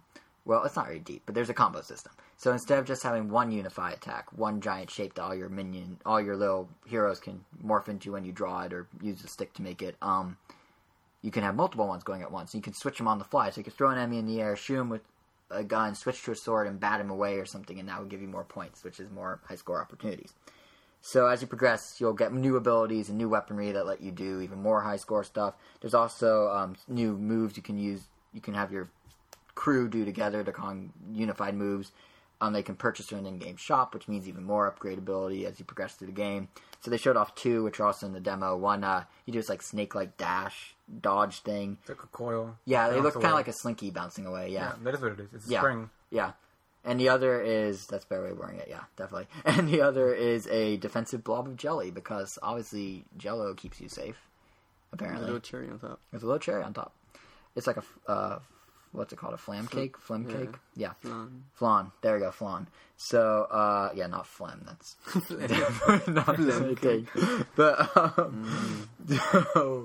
so yeah, all that, it basically showed what the game is in terms of progression. They introduced the Wonder White, whatever. Yellow. Yeah, they introduced a bunch of the characters. And their Bizarros. Yeah. Oh yeah, and then and the Bizarros. yeah, they show this crazy long trailer where For a very non-spoiler trailer, it seemed like they give her a lot of like it's crazy. plot twists or plot points. Like, oh, the kid gets And then kidnapped. at one Oh, the kid's point, Wonder Blue and the Red are fighting each other. Yeah. Oh, there's... And then Wonder Red loses and he gets apparently captured. that and then... the direct, just to catch people Sorry, up who may Craig, not know, the direct ended with a 7-minute long, I think it was 7 minutes, spoiler-free trailer. spoiler-free director's cut trailer that had tons of what you would think would be spoilers, but apparently they're only like a third of the story. So, Well, I guess it's very story. I mean, there's like they go into space and like all this other stuff is like, okay, this is out of nowhere. But I mean, I guess it makes me more curious. Like, oh, where's this story headed? oh yeah, totally. And as a surprise bonus on top of that ridiculous trailer that was just like so much like story packed in, they also released a demo, and the demo is really fun, like Yep. really fun. Very smooth. Yeah, basically, I mean, we had the opportunity. That robot looked so good. Which robot? The one that talks to you? Oh yeah, and everything kind of has like it almost look like action figures come to life. Like they have like a plastic sheen over their clothes and stuff. It's really cool. But the demo that they released is essentially a modified version of what we played way back at the Wii U Experience Tour in September of last year before it came out. They just upgrade everything to the current final engine of the game and whatnot. But I don't know. It's really much nicer to be able to sit down and like properly play it, opposed to like being at a kiosk and playing like a sliver of a mission. You know, like 2 missions of the whole level versus say the whole level. So, what'd you guys think of it? Well, from what I played in Comic-Con, it's pretty different. Oh yeah, you played at Comic-Con, that's right. Yeah, I got pretty far in the demo. Was it a different demo than? Yeah, it was completely different. So what was yours like? It was basically you fought like 3 bosses essentially, and then you go through like a little cutscene of like do the Wonder Jump or do the Wonder Hand thing. But it depends on how far you go because you're timed on the demo. It sounds like that one was almost more of a tutorial. Like if it taught you how to do all that. Oh well, I guess the person in charge of the kiosk or the little booth was teaching you. Okay. So you just had to fight. See, I could have used that when I played it because I don't know. You guys apparently didn't have an issue when we were talking about this before, but I had a bit of a learning curve with this demo. I guess it helped that I played it in Comic-Con, but even then, it was. I felt like it was pretty easy to pick up. Yeah, but I mean, what else were you? I feel like you were gonna say something else, and then I cut you off. Or not? I guess other than from the home demo, the inclusion of, more content like the combos was a lot cooler. Right. And, oh yeah, those probably weren't in the E3 demo. No, yeah, you had Comic-Con. that's one set attack. Right. Which is also cool that they mentioned in the direct that you could buy even more combos. So you could like elongate your combos. Yeah, so you can literally. So it won't be the same set 3-hit combo or something. Right. Yeah, that could actually like that really is such an art. You know what this game feels like? Now that I think about it, it's like Bayonetta if Bayonetta was chopped to 100 pieces. I've never played Bayonetta. Based on Bayonetta 2 demo I played at Comic-Con, it feels a lot like it. I mean, just felt like a really fun action game. Yeah, essentially it's a really fun action. I mean, I really like how fast you could switch between the unifications and it's all really fluid. Like there's like no. I guess when you switch through, I guess it's like time stop. So essentially you're making it on the fly. Yeah. Oh, so it's just really fun, and we also got to play multiplayer, so that was really cool too. Yeah, how was that? I haven't had a chance to do multiplayer. I mean, how's it work? So each of you controls a single hero that can unify some of the people, or no? Yeah, we each control a little cluster of people. Okay, and we have all the moves available to you. It's like a single player, but it's 2 people. Right. Yeah. So they just split, the only difference is the camp in 2. Yeah. That time doesn't slow down when you're switching between wonder powers. Right. That makes sense. And yeah, now you can have multiple wonder powers going, like you were saying with the combo system. That, to be honest, I misread the direction, but still, I know I'm not the only one that did this. It's like press X when you want to do multiple. You know, when you have one unite ability and you want to do another. So I pressed X to try and do it. They meant press X after you do it. I just thought it was common sense. I mean, like, yeah, well, I'm an idiot, so like, all right, you want to use a sword, so you make the shape of a sword. If you want it to be your direct line of attack, you press A. If you want it to be the secondary one, you press X. See, I didn't read it that way. I read it as, here's how you do an attack. Here, look, you could do 2 attacks now. Press X. I was like, okay, I'll press X. Like, I didn't, like, it flashed by the screen really quick. I didn't really skip a couple words. Yeah, I think I did. I mean, it's also on your gamepad the whole time, like all the controls. Yeah, but not the draw then press X. It just said X. I mean, there's little sub-menus. Yeah, I know. Yeah. I still... that was the learning curve for me. I think part of it also is, did you guys find it easier to draw with your finger on the touchscreen the different shapes? Like you do a L, like an upside-down L for the gun, a line for the sword. I just played with the analog. Yeah, I did analog. Because doing with the touchpad was definitely a lot faster. See, I feel it's the opposite. My learning curve was the touchpad issue. I mean, I'm left-handed, so the stick I used to move is also it's also the hand I'd use to draw. So I'd have to let go of moving. Which, yeah, you can't move when you're drawing anyway. Oh, that's right, you're left-handed. But but I'd have to consciously go, okay, letting go of the controls, moving my hand, drawing, moving it back. Like, granted, that's only a split-second thing, but when you're in heated battle, it's really hard to do that. Well, like when you use the analog, it's a set speed. Yeah. So when you use the touchpad, it's like. I feel like the set speed was still faster than my switching back and forth though. So, but no, the analog, because that's when like it didn't click. Like once the game clicked, I had a blast with it. Like I'm so hyped for the game now. But before it clicked, like before it all fell into place, when I was still trying to draw it, I was just like, what is going on? This is crazy. I mean, the game itself is chaotic and crazy, but when I was going, this is crazy about like trying to draw it, it wasn't in the good way. But then you the definitely stick have to was keep so an eye nice. on all the enemies. There were way too many times where I would stop paying attention to a certain enemy, and I would just try to look for the little tiny enemies that you could just pick off. Yeah. And I would just keep getting tackled and shot at. Yeah. And even when I was trying to keep track of one, like, I don't know, I guess I couldn't read their tails right away until, I mean, it took me, like, 4 or 5 hits before, like... Right, yeah. Just collecting everybody. And then also, like, I wasn't really paying attention to the colors that they are, because I know the color corresponds to their weakness. Yep. Or the wonder power, essentially. Yeah. Yeah. But yeah, did you guys, what did you guys think of they had like a tilt shift thing going with the graphics for like only the area you were in was crisp and the rest was super like, out of focus. Did you notice that? I thought that was actually a really cool touch. I didn't really notice that. Like tilt shift is a photography technique where lots of people what it is. lots of people do it on Instagram, but for those who don't know, that's what I was about to explain it. It's basically where you make something look like almost like a real foe will look like miniatures because of how it does the focus. So, like, you could take a picture of a cityscape, but you can make it look like it's like a little model town and not a real town. So, the Wonderful 101 kind of has that same effect. And then the shift, just like the focused area, is the part you're in, and it just kind of moves around with you. I thought it was cool in the direct. They essentially showed, like, a bunch of different ways, like, camera perspectives of how to play the game. And they showed one in the demo, like, where you go inside the little hut. Oh, yeah, that's cool how it drops down to the gamepad. Like, almost first person, sort of. Yeah. But not really. And then you use the gamepad. Yeah, it's actually interesting because I don't know if you guys tried off TV play, but the way they use they mimic the dual screen setup is they do picture in picture. So what's on the gamepad is still there in a little mini box on the gamepad, and then the rest of the screen is the rest of the screen. So I just thought that was kind of interesting. It's a different approach than anything we've seen. But Isn't that what Four Swords did when you didn't have a Game Boy Advance? Four Swords Adventures? Yeah, but no Wii U game has done it yet, I don't think. I guess not. But yeah, no, I had a really fun time with the demo, and there's a lot of content for a demo. Like there's the full story mode thing with like multiple, I think like 12 different little mini missions. Then there was mission mode which had 3 things.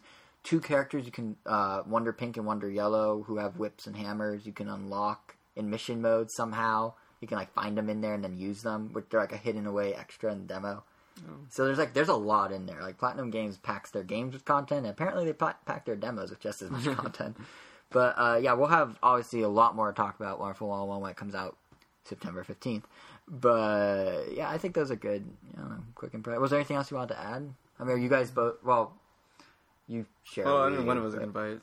So. Yeah, so for sure day one. Yeah, I'm probably gonna get it day one. Yeah, it's basically Pikmin on speed. Like Pikmin were an action game. Yeah, Pikmin were an action game, and they were like on speed. If you modify everything to make it like 100. If you make it, if you take my analogy and you make it fit this thing, that's what it is. but yeah, and that so that was the Wonderful 101 Direct and the demo that came with it. Pokemon X and Y didn't want to be left out of all the news though. They didn't get their own Direct like Wonderful 101. It's not that important, I guess, but they did get a whole bunch of news. There's actually this weekend, I think it's wrapping up the day this podcast goes live Sunday, but this weekend is the Pokemon World Championships in Vancouver. And I guarantee the timing of the X and Y announcement is not a coincidence. I'm pretty sure they announced these new things to then show them off at the event. So what they announced is that, we finally know why Mewtwo has his weird Mew3 looking counterpart that everyone's been calling Mew3. It's because Pokemon got Digimon'd, essentially. They now have introduced Mega Evolutions, which are exactly what they sound like. Basically... Temporary evolution. Yeah, basically what happens is when a specific Pokemon... Did I say Poka? Like Poka? Pokemon. When a specific pocket monster is holding a specific type of stone, type of Mega Stone, they will evolve into a Mega Evolution. It's a slightly different looking, more powerful version of themselves that has some sort of unique ability exclusive to it. Yeah, they have like different. I forgot which one Lucario had, but I know like it changes their innate abilities. Yeah. So like Lucario normally has like this ability that doesn't make him flinch, and that one I think it doubles his attack or something like that. Yeah, but and each one, and some of them are more creative than others, and each one's different, and each one requires their own stuff. all the ones I saw were already pre-existing abilities. They were just given to them. Right, but they're still but I mean, some of them are like more interesting than others, I guess I should say. I mean, for example, at that Pokemon event in Vancouver, they announced Mega. Remember Genghis Khan from the original? Kangaskhan? Did I say Genghis Khan, like the Mongolian leader? Yeah, not Genghis Khan. I've been to that. Yeah. Uh-huh. Anyway, it has a Mega form now, and the baby comes out of the pouch, and the Pokemon gets to attack twice, once for mother, once for child, in the same turn. Same attack, same turn, but you get double attack. Like you go boom boom, and then the kid goes boom boom. So I don't think they've done that before. Nope. Yeah, so there is some new stuff in there. That sounds really interesting, really good. Because I mean, if you use a certain move, yeah, it's usually super effective. Yep. I mean, it'd be super duper effective now. But it's this is what confuses me about some sort of balancing they have to do. Yeah, and that's what confuses me about this. And I guess like since you do have to hold the Mega Stone, you are sacrificing your item slot. Like, usually Kangaskhan's not fair compare. Not like because I mean Kangaskhan's usually can't take too many hits. They usually die like in one hit. Yeah, and usually people give them like something called a Focus Sash so that they take 2 hits to kill. Mm-hmm. I mean, there's so many different items that like people like rely on. So I mean, giving up the item slot could potentially like I could see a lot of Pokemon like Lucario probably would never use his Mega form just because he's already such a good Pokemon on his own. Yeah, but yeah, the thing that Blaziken, he's considered like Uber tier or whatever. I mean, just to catch people up, there are a few. We didn't mention them all, so I should probably before we go into detail about how they each work.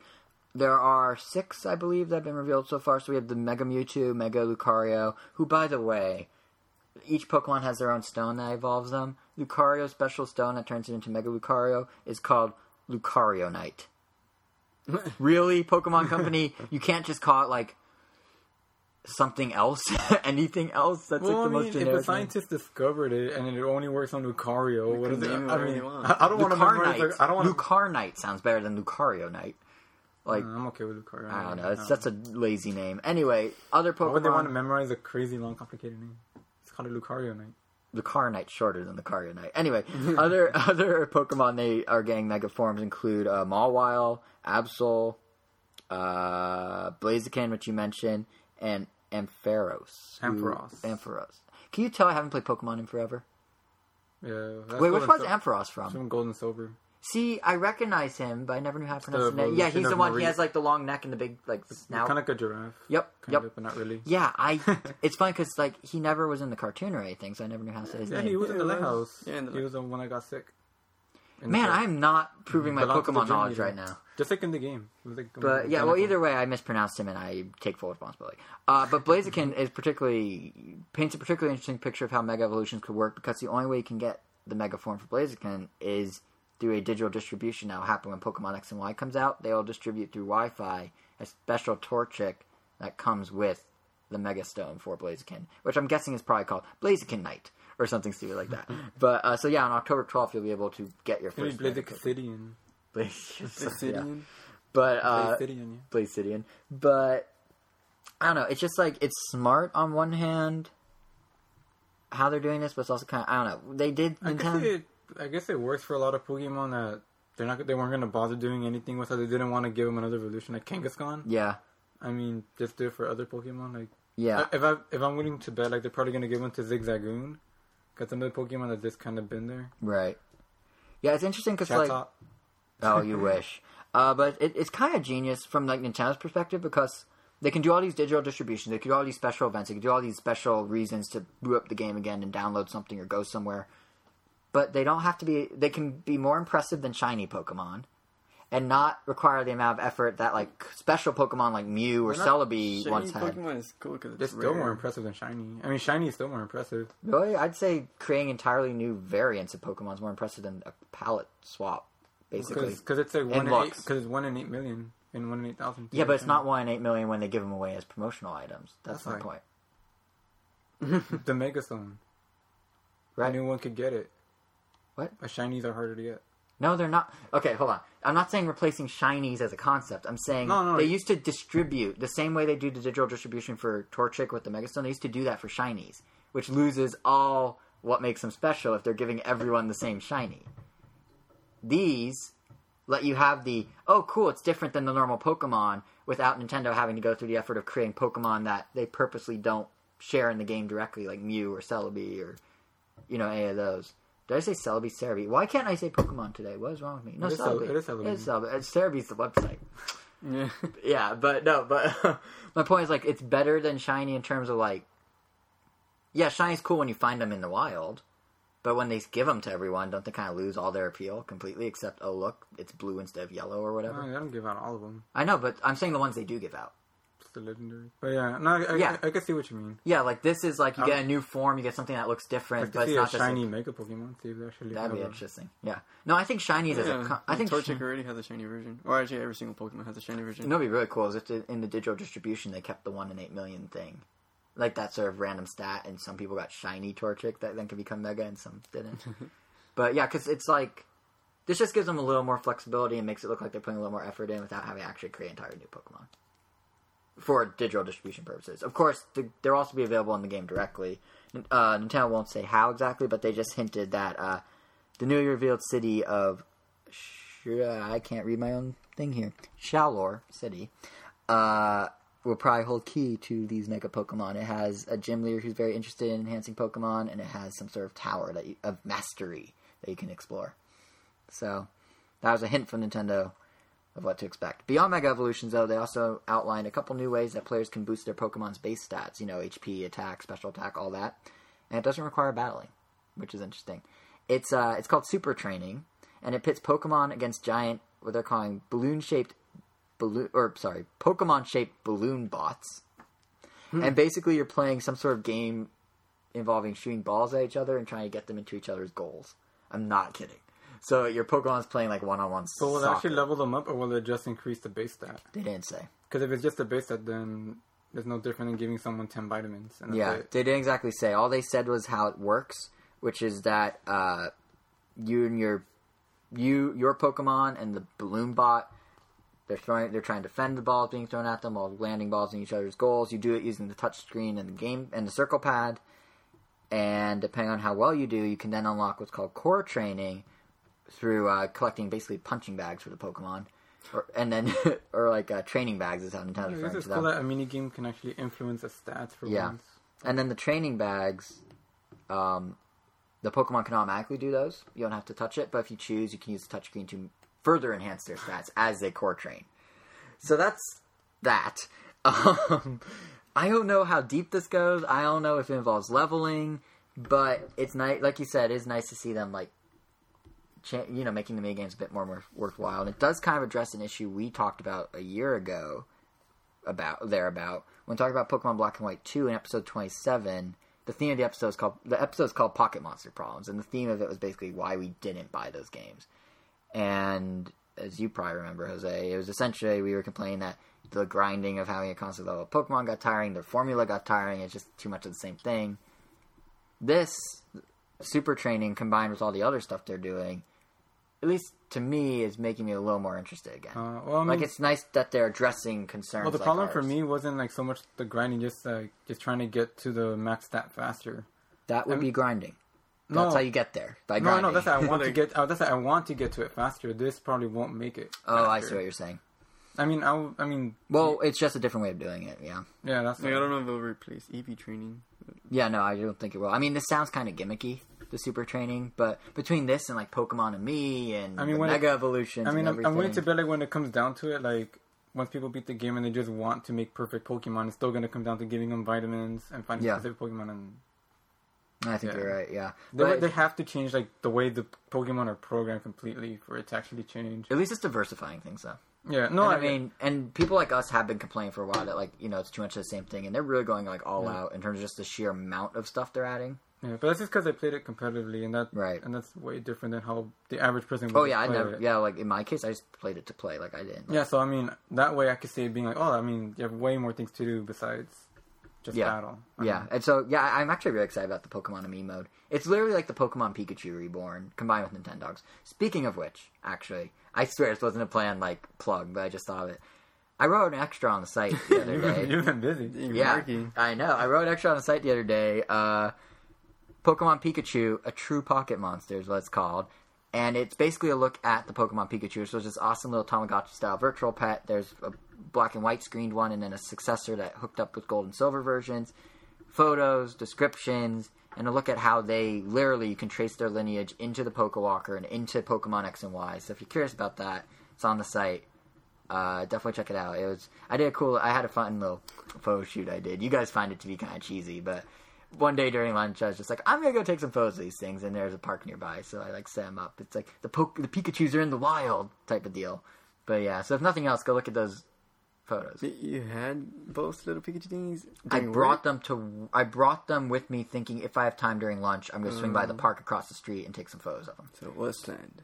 It was planned to do it, but I didn't think of it until I saw the park one day when I was sitting at my desk, and I'm like, oh, wait a minute. I'm about to write an article about Pokemon Pikachu. Why don't I just take him to the park and do it there? So the next day I brought him and did it. So it's kind of spontaneous as it could be.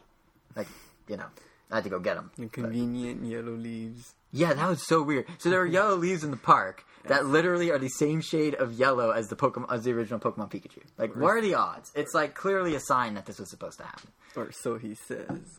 Coincidence. Yeah, I didn't bring my own bag of leaves. I can guarantee you, I did not bring my own bag of leaves. But yeah, one final going back to check out that article. I like it because I wrote it. One final game announcement back to news here on the podcast that's worth mentioning, and this one I'm only bringing this up because 2 out of 3 people sitting around this microphone are die-hard Monster Hunter fans, and that would be you guys. So it's probably worth mentioning that Monster Hunter Frontier G is coming to Wii U, as well as PS3 in Japan. And it is a full-fledged, online-only MMORPG, free-to-play, sort of. And I don't know, what do you guys think of the thought of that? An online-only MMO version of Monster Hunter. I don't know, I kind of looked into it when it was still on Xbox before this announcement. Yeah. I don't know, it looked like it could be fun. I mean, it's just you're just hunting, which is just what do. It's just the hunting. Kind of getting the story out of the way. Yeah, because it has no story, from my understanding. It's literally just go hunt. But yeah, like you said, it was on Xbox 360 for a few years. It was also on PC for a few years. But they're bringing it to Wii U 3DS now. It's essentially the same idea. 3DS? Or, sorry, Wii U and I mean, it might not PS3. come here, but I think I'd rather just wait for Monster Hunter 4 if it would. Yeah, this is more of a spin-off than a true game. But I mean, and the thing is, free to play. So. Well, it is and it isn't. That's the catch. Yeah. So here's how it works. You can download the client, like the actual game, for free. But to do anything, you need to buy a Hunter Life Course, which you pay for on a monthly basis. I think it's 1,400 yen.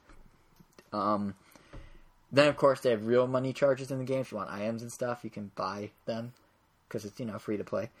Sort of. That's how free-to-play games work. Yeah, exactly. But one thing they're doing for the Wii U version and the PS3 version that they didn't do previously is they're selling a beginner package where you get 2 free months of the game and a bunch of free items and a bunch of free costume editions. So you're basically buying a game, but then after 2 months you have to buy it again.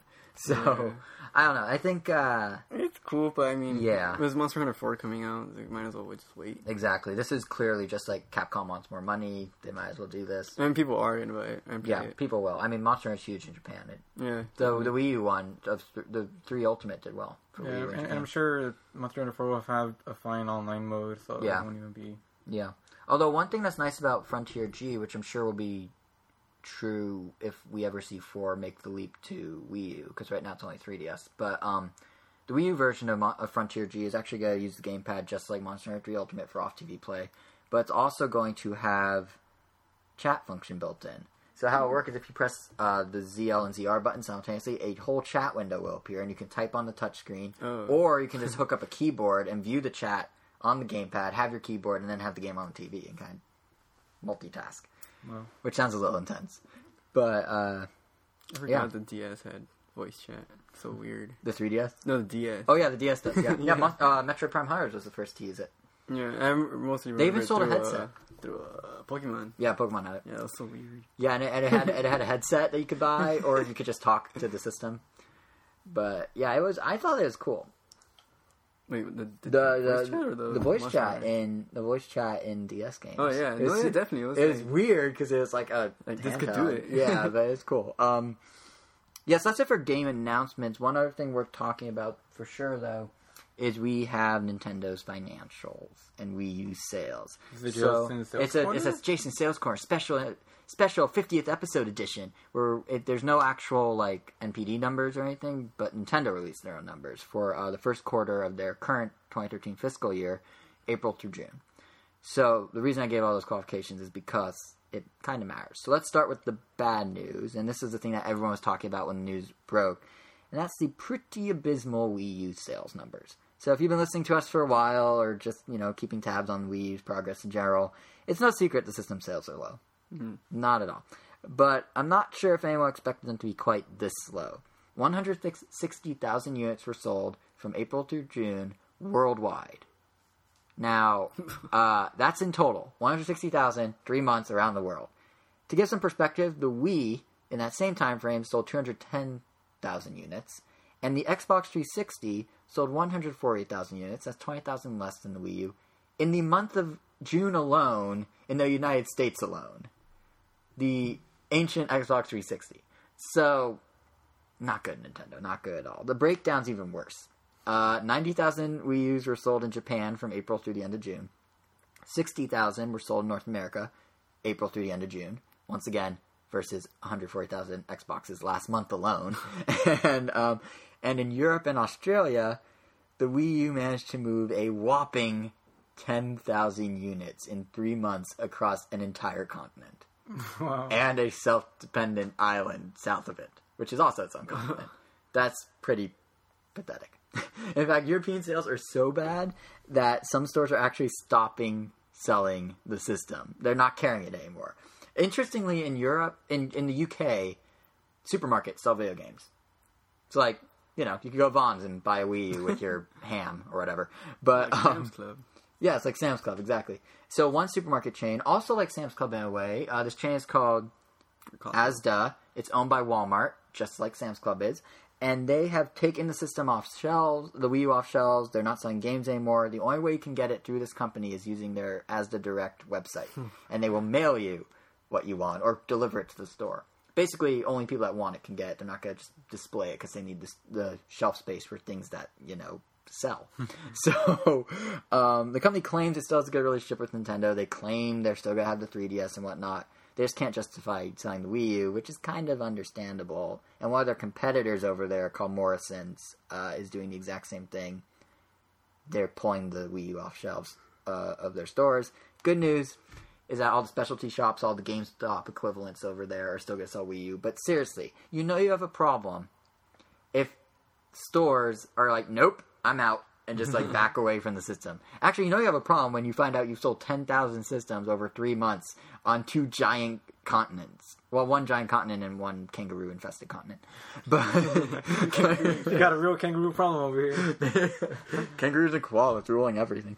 But yeah, that's not good. That's really not good for the Wii U. And I mean, if you look at the Wii U on a worldwide scale, since it launched in November, it sold 3.61 million units at the end of June, which pretty much, you could argue, means that Nintendo blew their year head start over PS4 and Xbox One.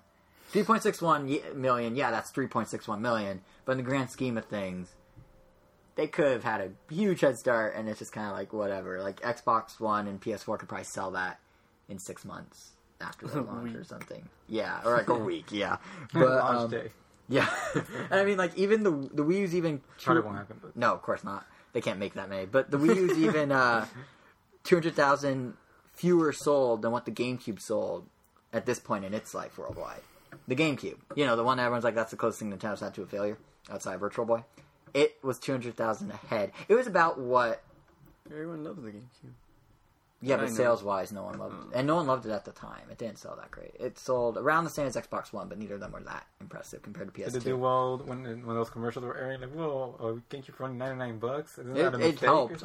It probably helped, but overall, the system always sold in the 20 millions. 3DS has already outsold it.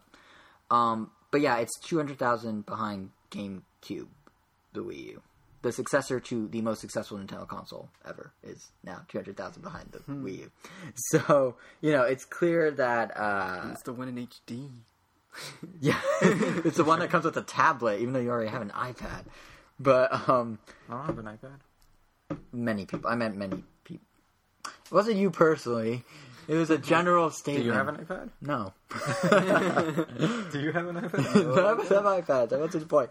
Software-wise, I'm getting this back on track quickly. Software-wise, game sales weren't that great either.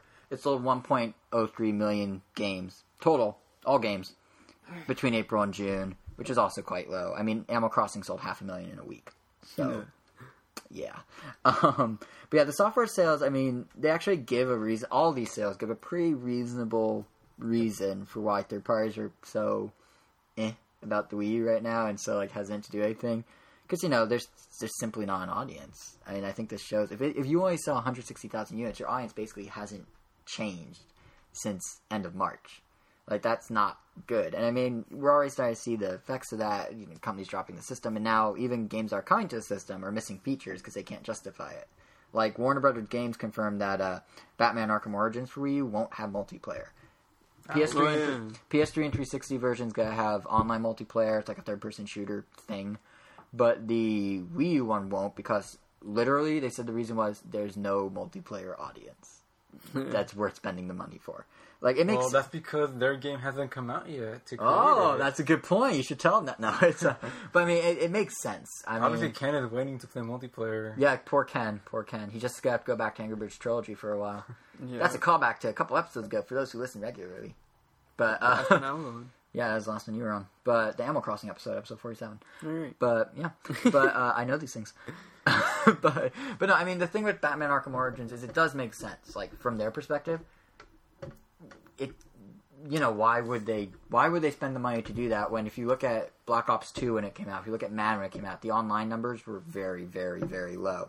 And given how little the Wii U has sold since then, how can you justify, well, now it's different, now the online numbers will be better? No, they won't. Not until, a lot more people How start are buying Monster Hunter online numbers? I have no idea, to be honest. It could be decent. There's always people online every time we go on. Well, yeah, there's always people online for Madden, but the people were 20 of them. Oh, well, no, it's different. Yeah, no, I'm sure. There's thousands, usually. Well, they have the advantage of Monster Hunter 3 was kind of a Nintendo exclusive. Mm-hmm. So, Nintendo fans are more likely to latch on than, say, a multi-platform Batman game or a multi-platform Call of Duty.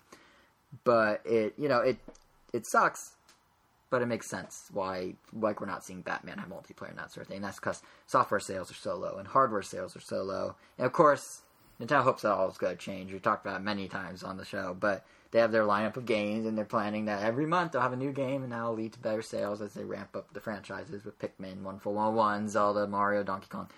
I was going to buy Batman on PS3 anyway, so...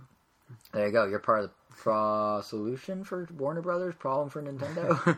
But what I was going to say, though, is Nintendo's still hoping that the rapid-fire games are going to help. They're not lowering their sales estimate. They still think that by next March, the Wii U's going to have sold 9 million worldwide since launch. Whoa. Yeah, that means it's going to have to sell 5.4 million consoles between now and March. End of March. Good luck. At the current pace, no way. We should all buy another one just to help. Yeah, we should all buy 6. If we all buy 6, they'll be still having to sell a couple million. But no, it's it's one of those things that sounds crazy right now, but if Nintendo's plan pans out, who knows, maybe it will work. So the Wii U obviously was a bummer, but there was good news in that same Nintendo financial report as well, and that is that Nintendo has returned to profitability. They are making money again after their first lack of profits. Yes, let's give them a round of applause. After their first lack of profits recently in 2012. So the company brought in 8.62 billion yen, which is approximately $88.2 million, which is not huge for a major company like them, but, they're making money. Obviously their revenue's higher, but they're making money. That's what matters. About the money. It's all about the money. So this is driven clearly not by Wii U, because they're still losing money on that. So it's actually driven in large part by 3DS. Yeah. So what else would you have guessed? Oh, clearly it's driven by auctions of the original Game Boy Light, the e-cards. Japan-only e-cards. Yeah, no, but the software sales for 3DS were up 10% year over year, so this April through June versus last, while hardware was up 12%. So not huge gains, but steady gains. And over this past quarter, April, June, they managed to move 1.4 million 3DS systems, 640,000 in Japan, 400,000 in Europe, and North America trailed behind with 360,000, which is not great, but it's an improvement. So there's that. In fact, it's weird because the 3DS has been the top-selling system in North America in May and June, console and handheld. Like, it was number one for 2 months in a row. Yet it's still the weakest selling of the three regions. So I don't know what that says about our industry, but it does show that, like, it's still underperforming compared to how they... Like, Japan is how they want it to perform everywhere with, 600,000 units. We're getting about half of that. So Nintendo still has a ways to go. But they are attributing the success thus far to Animal Crossing, New Leaf, Luigi's Mansion, Dark Moon. In fact, as of June 30th, which was the last day of the quarter that Nintendo put out numbers for, New Leaf managed to ship over 5 million copies worldwide. That's physical and digital eShop downloads. So 1.19 million of those, over a million, were in North America and Europe during that launch month of June. So in those three and a half weeks, between the two regions, it passed 1 million already, which is pretty good for a game that started out very, very niche. And Luigi's Mansion, that's chugging along. It's at 2.65 million worldwide since it launched in March. That's digital and physical combined. In all, Nintendo managed to move 11 million 3DS games in just the April to June period, which is pretty good. And even then, their bottom line, not just the game selling, but the bottom line is being driven by like their digital initiatives, like the Street Pass Plaza games.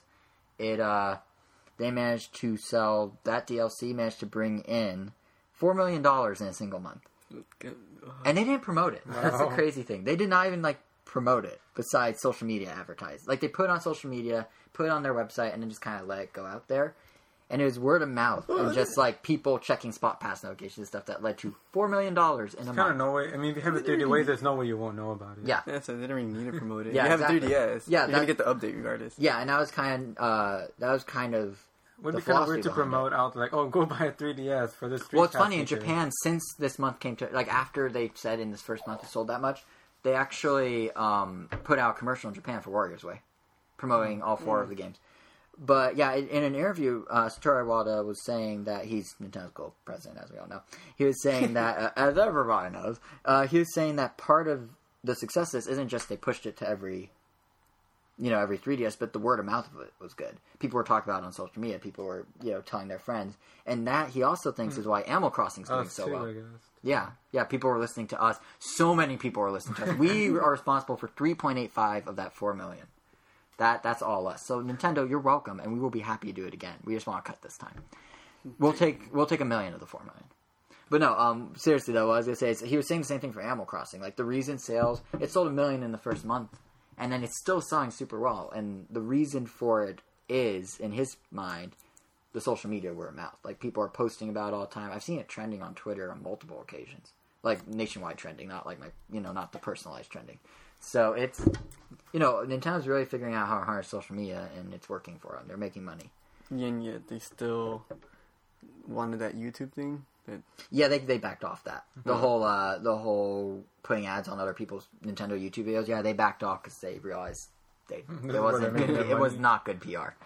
So, but yeah, between just looking more broadly at Nintendo's financials, between the Wii U's failing sales and the 3DS being successful but not as successful as it could be, what does that kind of mean for Nintendo as a whole?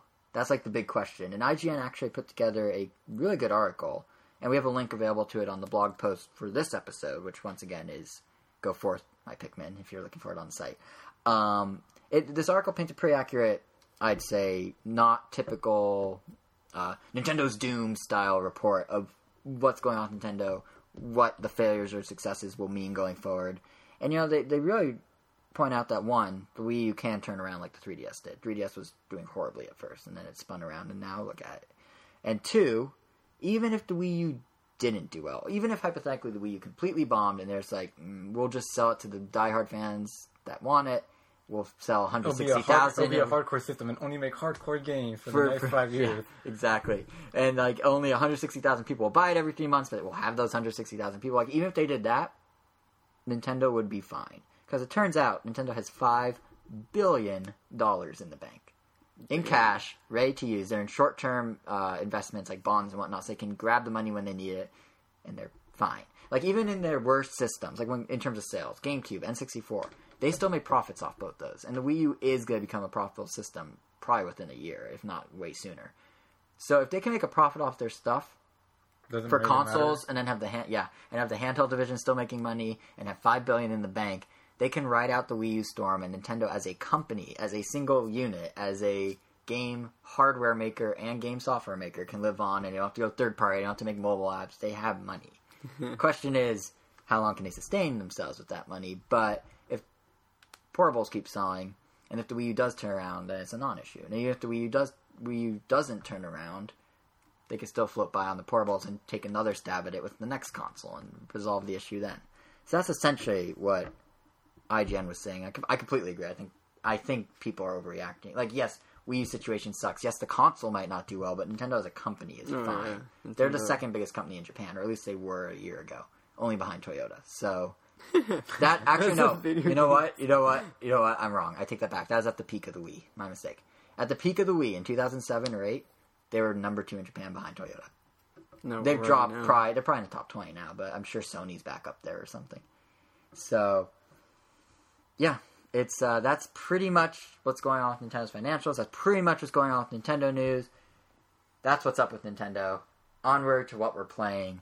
Pikmin 3, Earthbound. I guess we should start with the namesake of the episode, which is Pikmin 3. You guys have played it a lot more than I have. We beat it. Yeah, you two have beaten it. You got platinum on everything, right? In mission mode? Except the final boss, but that's just because we started it today. Right, and you did story mode, and we've all played Bingo Battle. Yep. So... Because let's just start in order. We'll just start with story mode. Yeah, let's just go through the 3 modes. I was going to say... Yeah, I guess we should do, like, the pros and cons of sorts, because Pikmin 3, while a great game, you guys did have some issue with it. It's funny because you said, like, we played a lot of it, but I guess one issue with it is that you don't need a lot of time to beat it. Right. So I guess I haven't really played much of it, and I already still 100%ed it. I came into Pikmin 3 knowing it was going to be a short game, but then in the back of my head, I was like, I always have 100% to do. Yeah. And no, that was just added like 1 more hour to it. But yeah, I mean, I'm still pretty. I'll be honest, I'm still pretty early in the game, but so I'm not at the point where I'm like, man, this ended way too fast. But average people finish around day 30.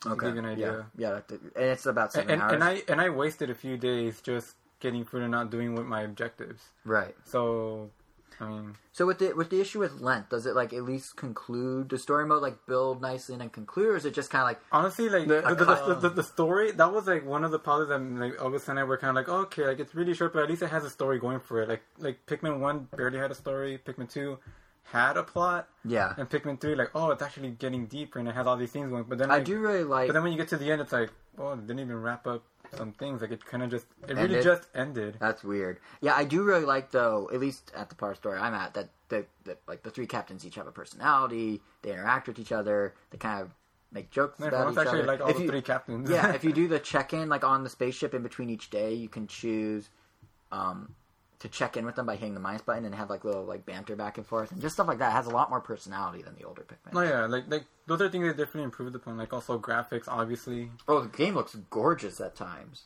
Like, your favorite feature is the camera. Yeah, no, the camera. Okay, yeah, maybe we should really quick just run through some of the gameplay features. Yeah, so the camera. Gameplay overall, I would say overall improvement. I mean, the only thing I would say took away was the maneuvering the Pikmin individually. Yeah, they changed that, but yeah, because how it used to be, you had a GameCube controller, so the C stick let you kind of charge them around. Like, you could swing them around the captain, and then whatever they swing into, they'll deal with. What about the cool little sound effect? Of, the little marching. What about the Wii make for the Wii? The new Play Control version? I think they took it out, yeah. And now this one, this one follows in the footsteps, no matter what control scheme you use. Because Pikmin 3, you can do the gamepad.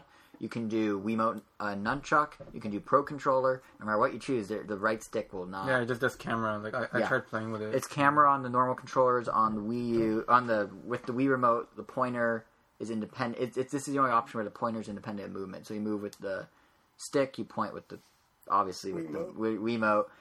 That's my favorite control scheme of the bunch. But yeah, I do miss the charge. I actually went in going like, I'm probably not gonna like the Wiimote one, and then once I tried the Wiimote, it just works so well. Yeah. But yeah, and it's really cool because like you have the Wiimote and you have the nunchuck and and you have that going on, and then you have the gamepad to the side of you with the map, and whenever you need something, you can just kind of turn and interact. It's like it really feels like you have a little device, just like playing, like just having it like on top of a pillow, like in perfect view, and it's just cool to have like it almost like ingrains you deeper in the game because it's like in the game they have the Copad or whatever, which is like a fake gamepad. But like when something happens on the gamepad, they'll show it on the TV, but it's within the little tablet on the TV, like a little mini image. But then if you look at the gamepad next to you, there it is in all its glory. There's your call coming in from your fellow captain. There's your mission log, your like Pikmin log, your mission, your like fruit log. Yeah, it's like the real tablet. It kind of like makes you feel like you're more in the game because it's like you have the device with you. And just like having it at the side and like turning to it and being like, oh, I need to do this. Put it up to the TV, looks weird. It's like, you see his hand and then you see your hands holding the tablet. Yeah. But no, I actually really like how they did the gamepad integration. I mean, you could do off-TV play on there or whatever, but I really like how, like, it's literally a secondary device that feels like its own little independent computer. Like, if you touch the map, it'll pause the game and they can interact with things to give you logs. Like, even just when they add features to it in the beginning of the game, they have, like, installing icons and stuff, so it's like you have a computer. No, the UI overall, I think, is also, like, vastly improved. And just, like, how you have all the Pikmin in one onion. Yeah. I mean, that's a huge plus, I mean, it didn't take, like, the way I was thinking about it doesn't take that long to go to each onion, but I guess, like, I don't know, I think it's cool that effect they do. It's way quicker now. Yeah, and the lava lamp effect. Yeah, it looks really good. I know some people were not liking, or some people were nitpicking about the whole using the map, I guess, to send other captains. Like, it takes away from the story, or I guess. From the story? Or I guess, like, from the game, from the feel of the gameplay. Like, because you have to get out of it. Use the map. But for the most part, like, I really enjoyed using the map. And using the get over here feature for the... Yeah, it almost seemed like, well, how could I play without it now? Right, yeah. I mean, especially because you have 3 captains. Before, like, it would just be, like, Louis Olimar, like, that's it.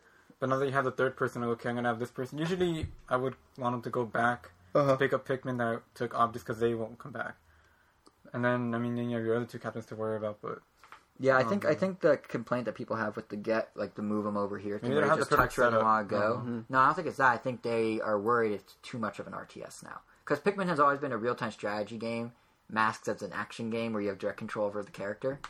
But by having the gamepad, where you can actually tell a unit, the captain as Pikmin, go here, and have them go automatically, it morphs into more of a real-time strategy game. And some people crazily don't like that. I don't know. You still have to fight. Yeah. I mean, they literally can't do anything but walk. Oh, I know. So, no, I know. That's what I'm saying. Like, I mean, people that are assuming that without actually playing it should put those. They should put those fears to rest. I mean, it feels cool. It's like multitasking. Oh yeah, it's super doing everything so much. And you can switch between captains on the fly with the minus button, which is very nice. For some reason, it felt kind of cool. Like when I was like walking under a bridge, and I would see one of my captains walking over the bridge, like going things. Like, you're controlling everything. Yeah, you are a Pikmin god. But have someone else like worry about a bridge. I mean, breaking down a wall. I don't know. Oh, it is worth mentioning. It's actually going back to our previous conversation about controls. It is worth mentioning that there is a charge attack of sorts. If you're using the Wiimote nunchuck, you can lock on to a thing you want the Pikmin to deal with and shake the nunchuck to charge them at it.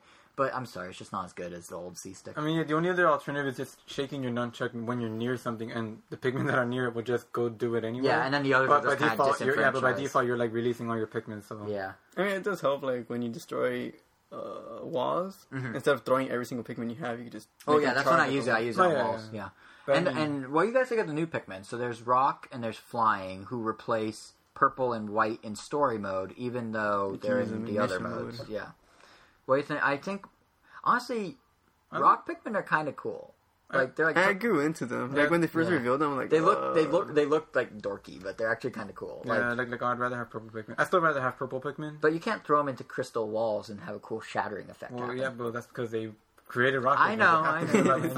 No, but I like the crystal walls. I think those look cool. No, I mean I think they're fine, but I still wish. They made a gimmick for the whole game. Oh yeah, of course, yeah. The Flying Pikmin are. It's again just like a. They changed it because they could. No, it adds another thing to like. I'd rather send my Flying Pikmin to go take back certain objects because they can fly and they can cross over things, and they're also higher up, so other enemies, enemies. Those actually seem like they affect strategy more than the Rock Pikmin. Yeah, Rock Pikmin, I don't know, they have a lot of good uses just because like, they don't latch onto enemies, so you don't have to worry about them. And when you hit them into an enemy, they hit harder. Yeah, and they're also like immune to certain enemies. It comes in really handy later. Any enemy that has like a spear-like attack. Can't penetrate the rock. Right, so. yeah. Yeah. But yeah, we were going to say, the other thing that you guys touched on, you said, I love camera mode. I do need to talk about camera mode. So one of the cool things, like we said, the game looks gorgeous. Like, the water effects look really good, the lighting's really good, especially if you go into camera mode. The Pikmin themselves actually look really not good. They're very basic. Like, I mean, they look better than, say, Pikmin on GameCube, but they're still very... They have no, like, texture to them. They're just like, here's a red blob, and here's a yellow one. And look, the yellow one has big ears, and the red one has a nose, but they're both just kind of blobs. But anyway, I mean, I understand why Nintendo did it. They have 100 of them individually animated. They can't be too detailed. Even then, like, I remember we saw a trailer for the first Pikmin a day ago, and it looked like they were still programming the game. Oh, yeah, That's so weird. No, it's a huge improvement. Don't get me wrong, it's a huge improvement. It's just weird because the world looks gorgeous. The textures look good. The water looks good. The lighting's amazing. The ground textures don't look that good. Actually. No, some of the ground textures don't. Yeah. And some of the fruit look kind of funky, like when you look at them really up close with the camera. But overall, it's a very pretty game when it's at its best. It looks like the best of any game. But it's just like... The game would have been perfect if it went through the ground textures. The ground textures kind of bothered me a little. Only some of them. Some of them look really good. The sand looks good. Yeah, almost anything that has grass. Yeah, the grass is kind of weird because it's clearly and wood flat. and rock. Like, it just looks kind of fuzzy and it looks like just like wallpaper. Yeah, a little. But, I mean, clearly the game was upgraded from Wii to Wii U. Like, you could tell it's an upgrade and not a full game. But what I was going to say is you don't really... Like, the game looks good, but you really appreciate it on a different level when you are in that camera mode. Because you can, like... How it works is the gamepad becomes your viewfinder, and you move it, like, Wii Street U style, where you're in like a 3D sphere and surround you. The captain's perspective. Yeah, it's captain's perspective, so you can see the Pikmin and whatnot. But it's cool because, like, if you point it towards certain things, the lighting will get interesting. Like, I posted a cool Miiverse photo of, like, the sun setting at the end of the first day, and it was, like, saying behind the Pikmin onion and your ship, and it's just, like, the lighting on it looked super good. And, like, had lens flare going and everything. Like, it's just a cool little feature in it. You know, it's a good fit for Miiverse, which already is very image-heavy. It's just kind of a clever way to get people to share more of their Pikmin experience on Miiverse and just being like, I beat a Bulborb, look at me go, or something like that. Which a lot of people still post. Yeah, there's so many people that just post like, look guys, here's a picture of my Pikmin. It's like, yeah, we all have Pikmin. Like, at least, I'll be honest, I posted a picture of my Pikmin, but when I did, it was them raining down from a dark sky. Like, that doesn't happen often. It is a water geyser shooting them in the air, so I spun around and... Yeah, so it's in a cave, so all you see is darkness. Like, it's just a black background, because I'm pointing up at the sky, which is dark. And then the yellow Pikmin are, like, falling down on me. This took, like, forever to set up the photo. I literally did it, like, 20 times. But, yeah, and they're falling on me, so it just looks like there's Pikmin floating in space or something. So, you can get creative with it, but so many people are just like, here's my crop of Pikmin. It's like, yep, I had that too. Thanks. But and little features cool that are really cool, like the zoom in. Yeah, and it has a flash. It has a touch the flash to focus. is really cool. Yeah, and the tap to focus. Is really the cool. tap to focus is just like a smartphone, which is funny. Another cool picture I saw was there was like an explosion, like behind. Yeah, like the red Pikmin. It's like hilarious. You should post that on Miiverse. I will. You should. You will. For my all 0 friends to see. Well, you just made your account. That makes sense. But no, it's the camera mode. Like I didn't think I would. Like I thought I'd be like, oh, that's kind of cool. But I've been like using it a ton. I'd say part of the reason I'm not as far at Pikmin as I'd like to be is because I've been just messing with the camera. I think I've spent an hour just with the camera, and even then, I've only posted 2 photos to Miiverse because I'm like, oh, these aren't that good. But I mean, I'm the type of guy that like Instagrams everything. So this is like in-game Instagram without filters, basically. Yeah. So I remember every picture I took, I couldn't really get the focus thing to work. Yeah. Until I got like Pikmin on this side and then like a tree all the way in the background. Yeah, I tapped on the tree and like. It's a depth of field technique. Yeah, it's depth of field. And then the Pikmin in front are all blurry. I will say though, while I diss the Pikmin's textures themselves, the leaves on their head look really good. They look like leaves. Yeah, like they look like HD leaves. They look like leaves. They look like leaves. Good job, Nintendo.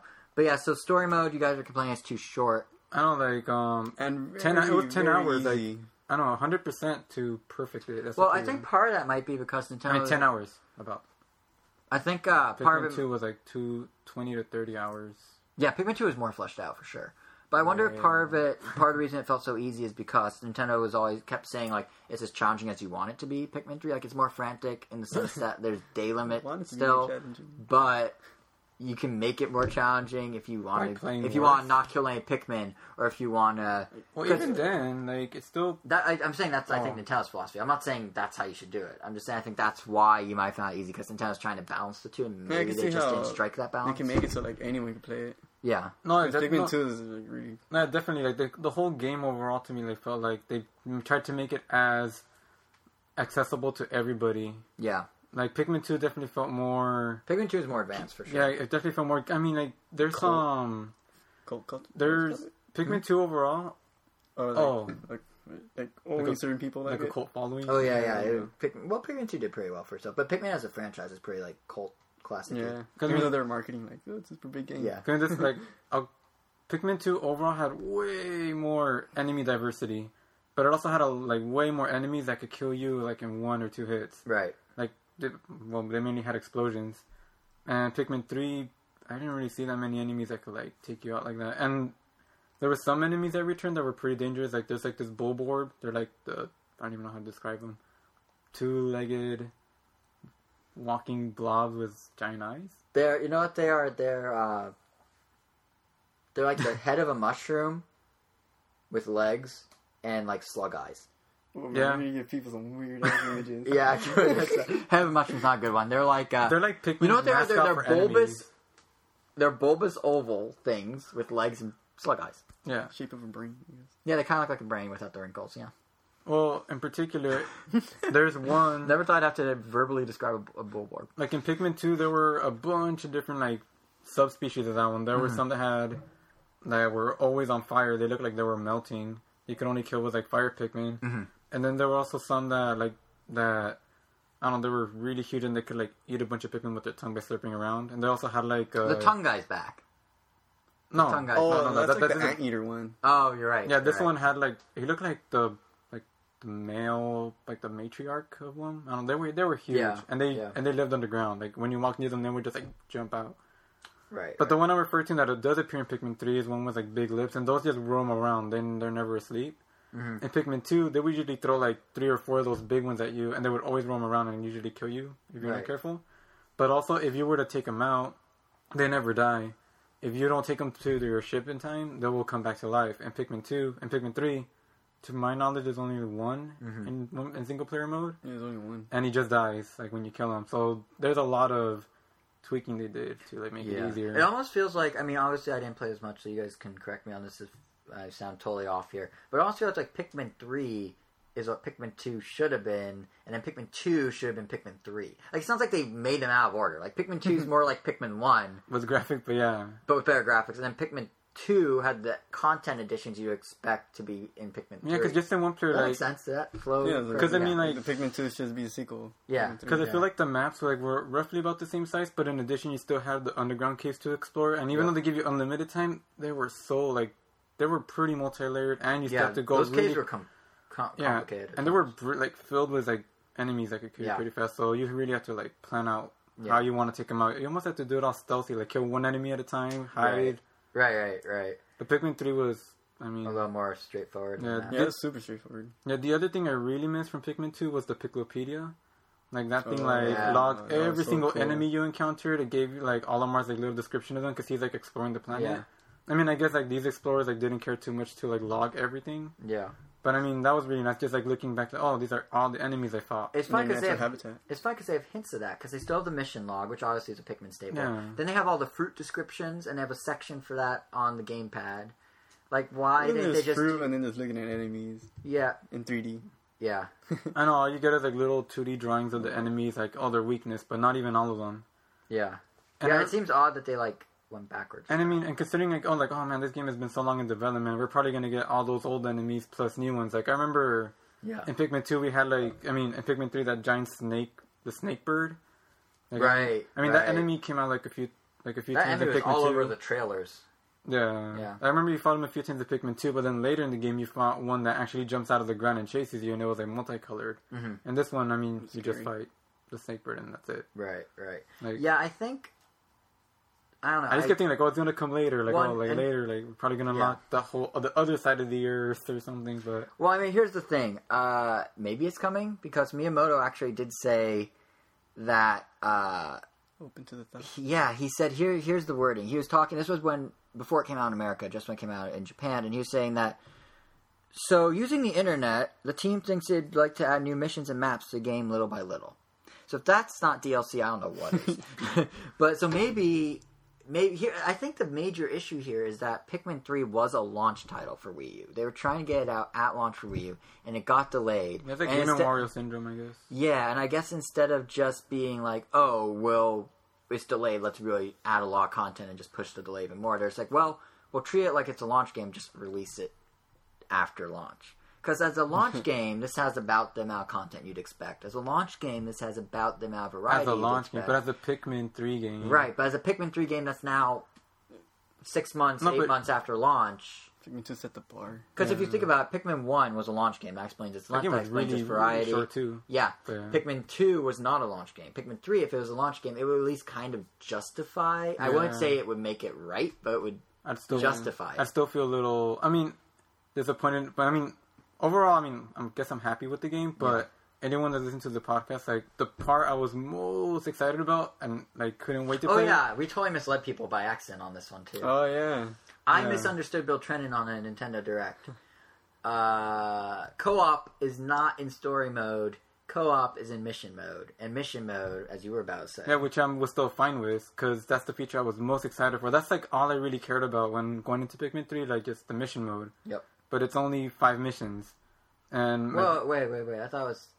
No, it's only 5. It's only 5. But the venue you showed me... That's different. That's Bingo Battle. Or what do you No, you're right. It's only 5. I thought it was 5 categories. No, there's 3 categories of missions. Okay, fine. There's 15 missions in total. Okay, that's triple 5. I know. But, like, there's 5 missions where you're actually doing Pikmin-esque activities where you're, like, okay, you're coordinating with your teammate to get fruit, to kill all... You have to kill all the enemies... and get all the fruit. And we platinumed, which is like the highest rank. Yeah. We platinumed them in like one setting. Mm-hmm. Sitting. Yeah, one sitting. Plus, and then, okay, so we're like, alright, is that it? Are we going to unlock any more? Like, and then well, there's where the DLC and then the next batch of missions there were 5 of them was just kill all the enemies. And we also did that in one sitting. We platinumed them, and that was it. I like how platinumed them is a term. Well, because usually it would take... We had to plan on them to make them last longer, because we would otherwise just beat them really fast. Yeah, it seems like the game really is just suffering from launch tiles. And then the last batch is just boss battles, like just 5 bosses. Right. Well, 6 bosses. Like a boss attack mode. Now, at least those have a bit longevity. I mean, you already platinum... Now I'm saying it. You already got platinum on them.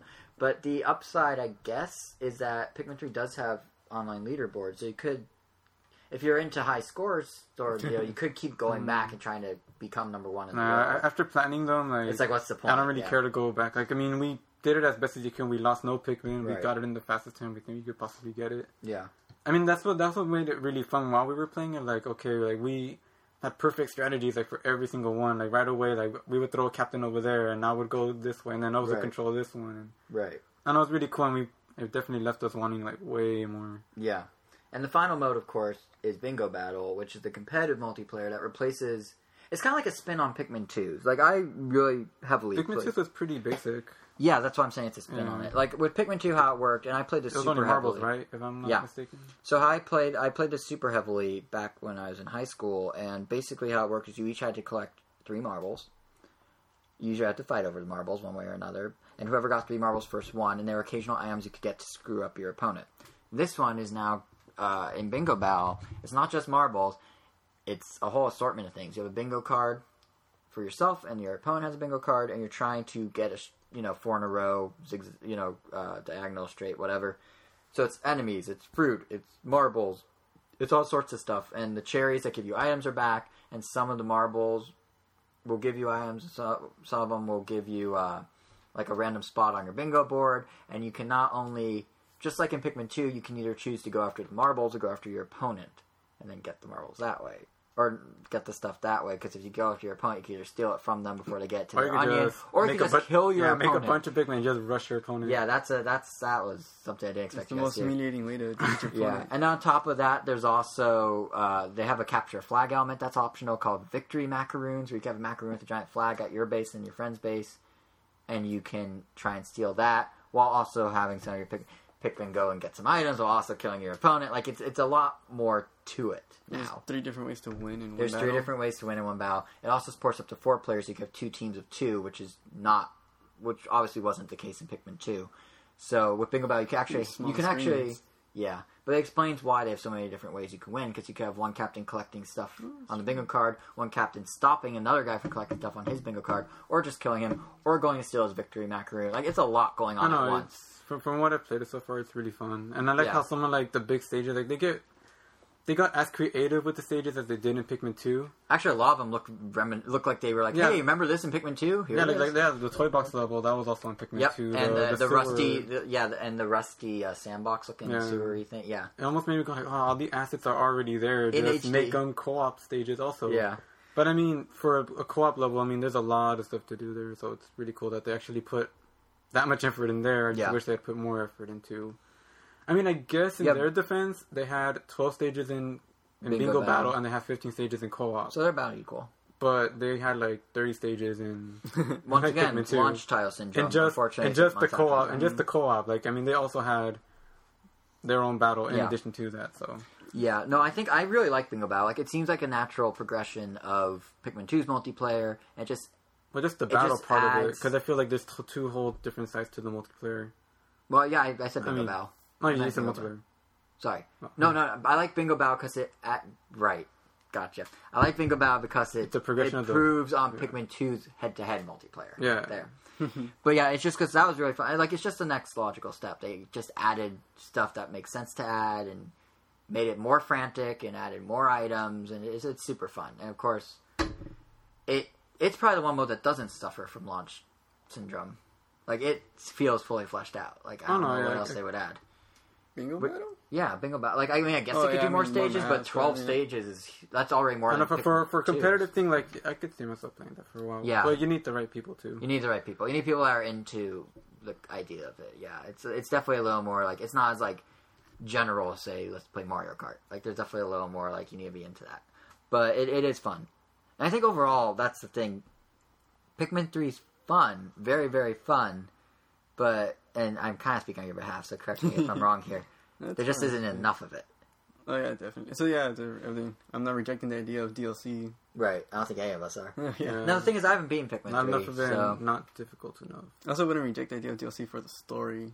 Because the story... I'd be okay with that. Left some questions. Yeah, like, there were, like... I mean, I'm not going to explain it, but there were some, like, questions that even the captains asked that didn't get answered. Like, they even said, like, oh, after this happens, I'm sure we'll figure this out, and they never acknowledge it after. That's weird.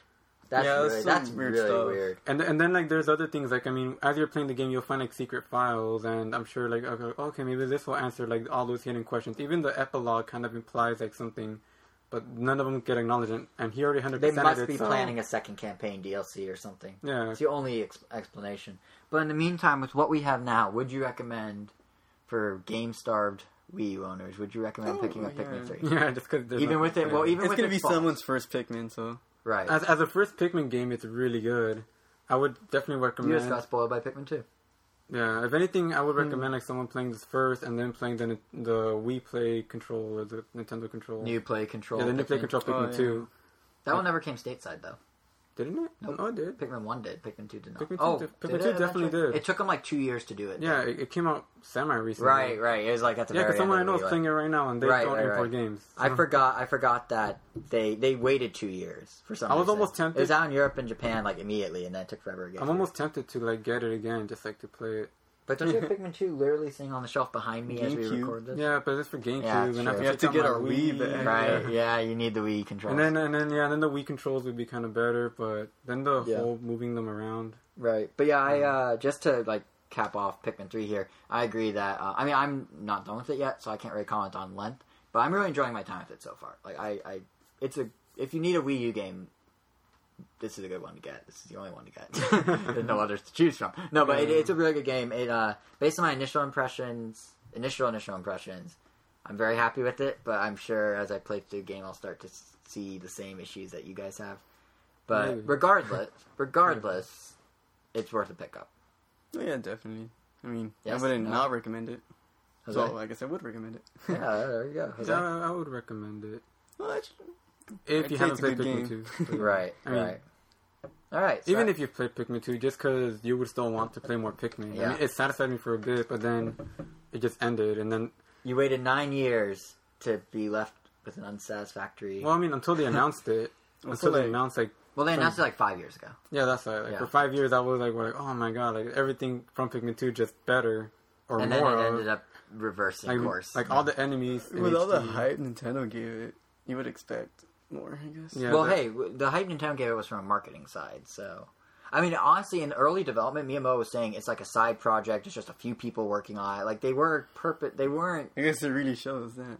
Yeah, it really shows that it was a game that was started on Wii, got moved to Wii U, was going to be a launch title, and then didn't launch until 10 months later. If they had included, like, the purple and white Pikmin, they would have had way more puzzle opportunities, too, because they also have poison to work with. Right, because Rock and Fairy are in single player... Or Rock and Wing, not Fairy. Rock and Wing are in single player, and Purple and White are in multiplayer, both co-op and just co-op. Yeah. Rock and Wing are in single player, and Bingo Bell and co-op has Purple and White, and for some reason they're completely isolated to those. Yeah. Yeah, and their specialties come into strategy because Purple can carry 10 times the amount of a normal Pikmin and weigh 10 times. Yeah. So. But hey, at least Pikmin's back. It's better than no Pikmin at all. I mean, I guess, yeah. So, if they were to delay it to add more stuff, I would not. No one would complain, yeah. But I'm like I said, I'm enjoying it. It's fun while it lasts. It's the thing I'm getting out of this. So. Which won't last. It's fun while it lasts. Well, for me, it'll last a while because I go through my games very slow. But for you guys, yeah. But going from one total... I don't know, didn't it come out last week and we're done with it? I finished it. Yeah, it came out on August 4th. This episode goes up on August 11th, yeah. Or not August 11th. Yes, August 11th. Today is August 11th. Yeah, it's been a week. I thought it was going to last me a few months, honestly. Yeah, well. But one game that will last you a while that you started playing, and this is a good segue into the second game we're talking about. This is all you, Jose. You're the only one that's played it out of the group of us. Earthbound. You played it? Yeah, he played 5 minutes of it. I watched. He entered his name and walked around his house, and then went into town. And it's like, oh, okay. And he fought 2 enemies. He fought 2 enemies. Coiled snakes. But yeah, Earthbound on Wii U Virtual Console. Jose, you played a good chunk of it, from my understanding. Share your impressions. It's hard. It's like, I did not expect this game to be as difficult as it is, which is good because I love a difficult game. Right. But basically, it's making up for the easiness of Pikmin, right? Yeah, it's good. Nintendo's trying to balance you out. Man, yeah, completely different game. Yeah, true. I know, this game is unforgiving. Like, you have to figure out a lot on your own. Mm-hmm. But basically, it's also the first RPG I ever played where you play from that first-person perspective, kind of like Dragon Quest, I think. Right, where when you go into battle, you don't see yourself. You just see the 3 enemies, and everything 4 enemies lined up in front and all the actions are all text, essentially. Like, there's no animations. It's just, you slammed them, they got hit. All your partner, I don't know, scolded It's like Etrian Odyssey without the fancy animations. Etrian Odyssey plays out first-person. Oh, yeah. That's the one where you could make your own map, right? Yep. It leaves it all to the imagination. It does. Which is kind of cool. I mean, I could picture. Well, at least Earthbound's humor balances out the lack of animation, right? Yeah. So you start the game by naming everybody, and I don't know, the controller. I mean, since you're playing, I play on the gamepad, so you have your button that brings up your menu, but then in that same menu you could interact with objects through that menu, or you could just press the shoulder button to interact with them directly, skipping the whole menu. Right. And saving is kind of weird. Like, you have to go to a phone to save. But when you save, your dad deposits money to you. And I think, and from what I can tell, that's the only way you receive money in the game, and you definitely need the money. A reward for saving?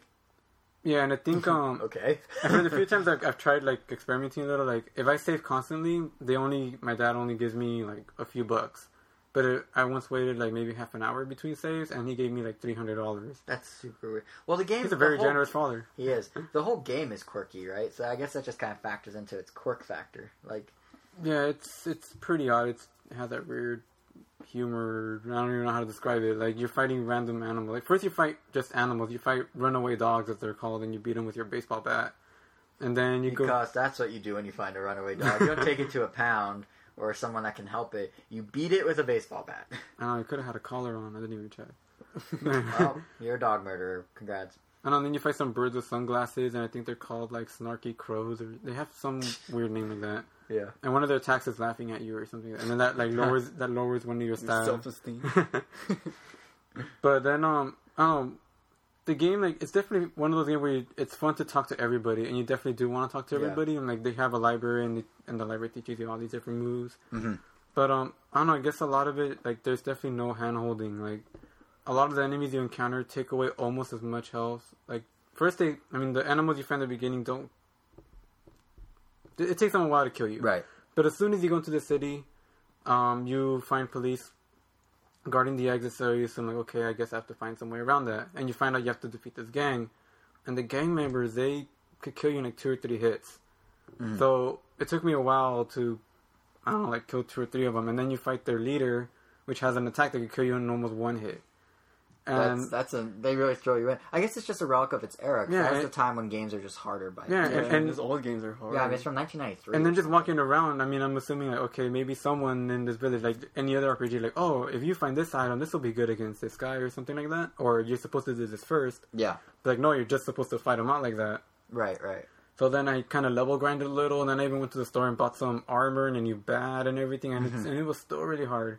And then when you beat him, I'm like barely alive, and then you have to fight this robot immediately after him.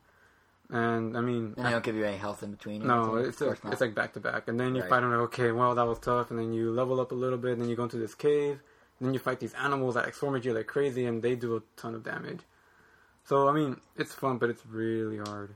I mean, I guess the main thing about Earthbound, I never actually played it. I have it on my Wii U download. I just haven't had a chance to turn it on, but like to turn on the game. But it's sitting there, waiting, looking at me, going, "Please, sir, just 5 minutes of your time." But anyway, the thing with Earthbound to me always has been the hook of it's the humor, and you kind of touched on it being quirky. But is it funny? Is it like a legitimately funny game? Is it like one of those so weird it's funny type of things? It's trippy and funny. Some of the dialogue is funny. Like the dog, like he's a scaredy cat dog. He knows he's useless. He doesn't want to do anything, and it's on parentheses. So I guess you're reading his mind. You're reading his barks.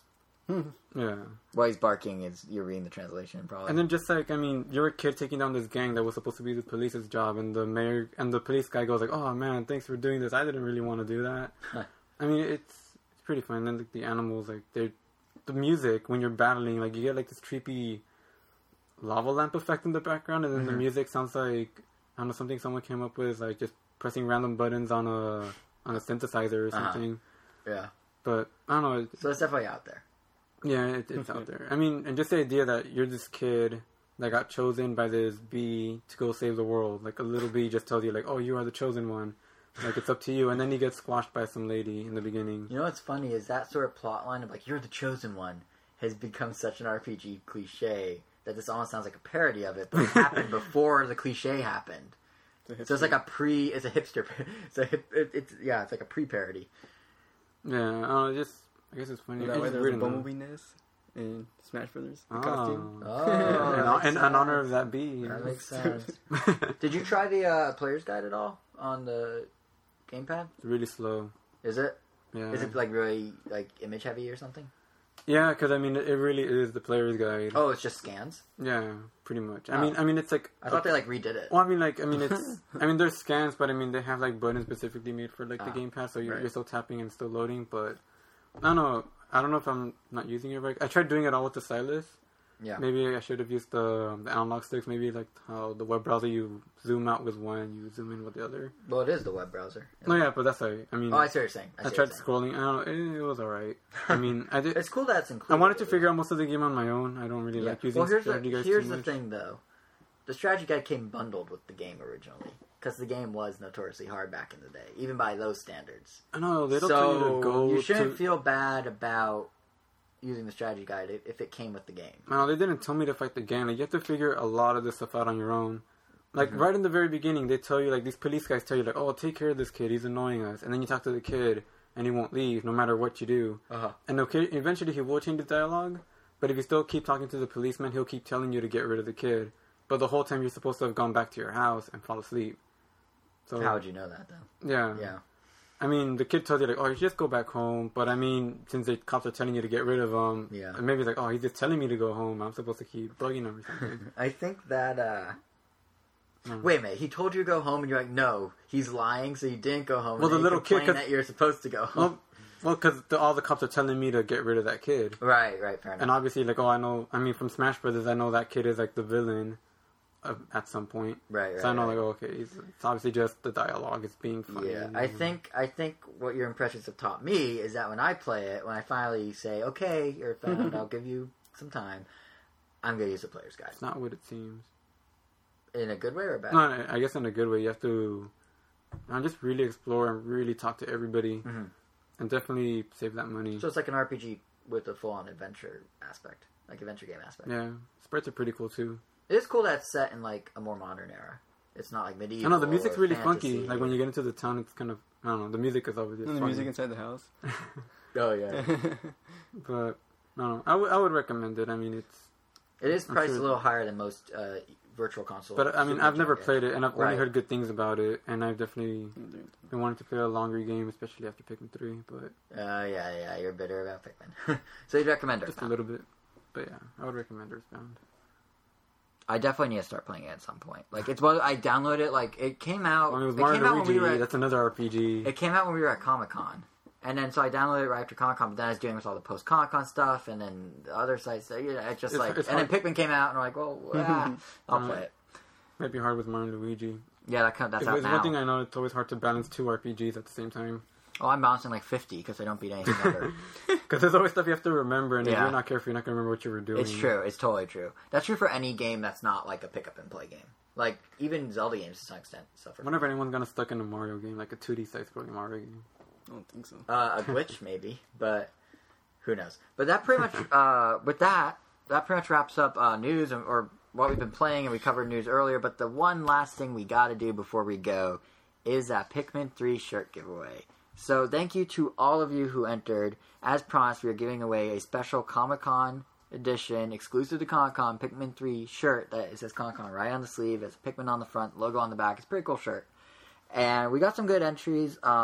It's great to see that so many people are excited about so many different games. Like, we basically asked, what's your favorite Wii or 3DS game? And we got... Even Angry Birds. Yeah, we got Angry Birds, we got Wind Waker. Angry Birds is amazing, by the way. We got Wind Waker HD, we got Sonic Lost World, we got Link Between Worlds, we got the whole Platinum double whammy of Wonderful 101 and Bayonetta. Like, there's a lot of variety. Someone said Deus Ex Human Revolution Director's Cut, which I thought was actually kind of interesting. Like, there's a lot of... No, not interesting in a bad way, just interesting... How can anyone be looking forward to that game? No, I didn't mean interesting like that. I meant interesting that, like, that actually is topping a list in the sense that That's there true. are Wii U owners who are going to pick it up because basically Square Enix lost faith in it and delayed it to make it multi-platform. But I wonder how many people, such as this listener, are actually excited about the game and would have bought it. You remember the name of the listener? Not off the top of my head. I mean, especially I the could people pull that it are up, in but- your situation of only having a Wii U. Right, like if he's like me, like I'm interested in it probably for the same reason he is. So I wasn't at all a diss. I thought it was interesting in terms of like, hey, here's a game that not that many people are excited about, but there are still people excited about it, and that's, you know, Square Enix should take note of that and release it when they promise. That's what that was about. But yeah, there's a whole slew of games, but of course we can only pick one to be a winner. So I randomly picked a name. Thank you for a drum roll. And congratulations to Hunter S., who actually chose, if I remember correctly, he actually chose Pikmin 3 as his most anticipated game. This was before Pikmin 3 came out. So it's rather fitting. How convenient. It's rather fitting that he won a Pikmin 3 shirt. So congrats, Hunter. We are going to send you an email. You'll probably get it by the time you listen to this. That will include information on how to claim your prize. And thanks again to all of you who entered. We're going to have more contests like this in the future, hopefully. So, Next Comic-Con. well, we do it every Comic-Con, but we do other stuff in between. So definitely keep an eye on the site for that. And speaking of doing stuff in the future, it's important to know our past, which is that, and what it means going forward. And that's that we have done 50 episodes, 50. We said at top of the show, that's a big deal. Like, that... Thank you to all you who listen. You know, obviously, we appreciate the fact that you care enough to hear what we have to say about Nintendo news and games and our thoughts and opinions and everything. It's really, it's really great that we've been able to do this show for this long and actually have a good number of listeners. What started out as just something else to do when we hang out. Yeah, it turned into like a legitimate thing where we have articles and everything. And yeah, we've like really since our 1 year anniversary last November, we've really stepped up how many extra articles we do, and we've gotten good response to that. So, yes, thank you for letting us get to 50, and we're going to continue making these episodes, and we hope you stay on board with us for all that. And we're obviously going to integrate some of your games, most anticipated games, into those episodes, make sure we give you the coverage you want to hear. So, the best way to make sure you don't miss anything going forward, be it episodes or extras, follow us on Twitter at Round Nintendo. You can follow us individually. You can follow us individually as well. I'm JSR7. Jose is at Wero, which is or Weiro, which is WEIRO It's been _ O. I always spell it out. I don't know why. Tradition. It is tradition. But also be sure to check the site currently for the Pokemon Pikachu article I mentioned earlier, the extra looking at the little virtual pet and what it led to in the Pokemon franchise. Yeah. Also, keep an eye on the site next weekend. The Wii U tour is coming to town. Wii U tour is taking over the Hollywood and Highland complex here in LA, and we're going to go check it out, take some photos, tell you what's there. So keep an eye out for that extra in about a week, in the gap between our episodes, and we'll be back on August 25th with our next episode with full impressions of the just released Mario & Luigi Dream Team, a look at our impression, or Jose's impressions of the 3DS's Attack of the Friday Monsters, which should be very interesting. It sounds like quite the quirky, unique eShop game, and of course, whatever crazy news happens between now and then. So thanks again for listening to these past 50 episodes. We hope you stay on for 50 more, 100 more, 1,000 more. I don't know who's going to be alive 1,000 more from now, but that's not my concern. But yeah, thank you again, and we will see you on August 25th with all sorts of new news and games.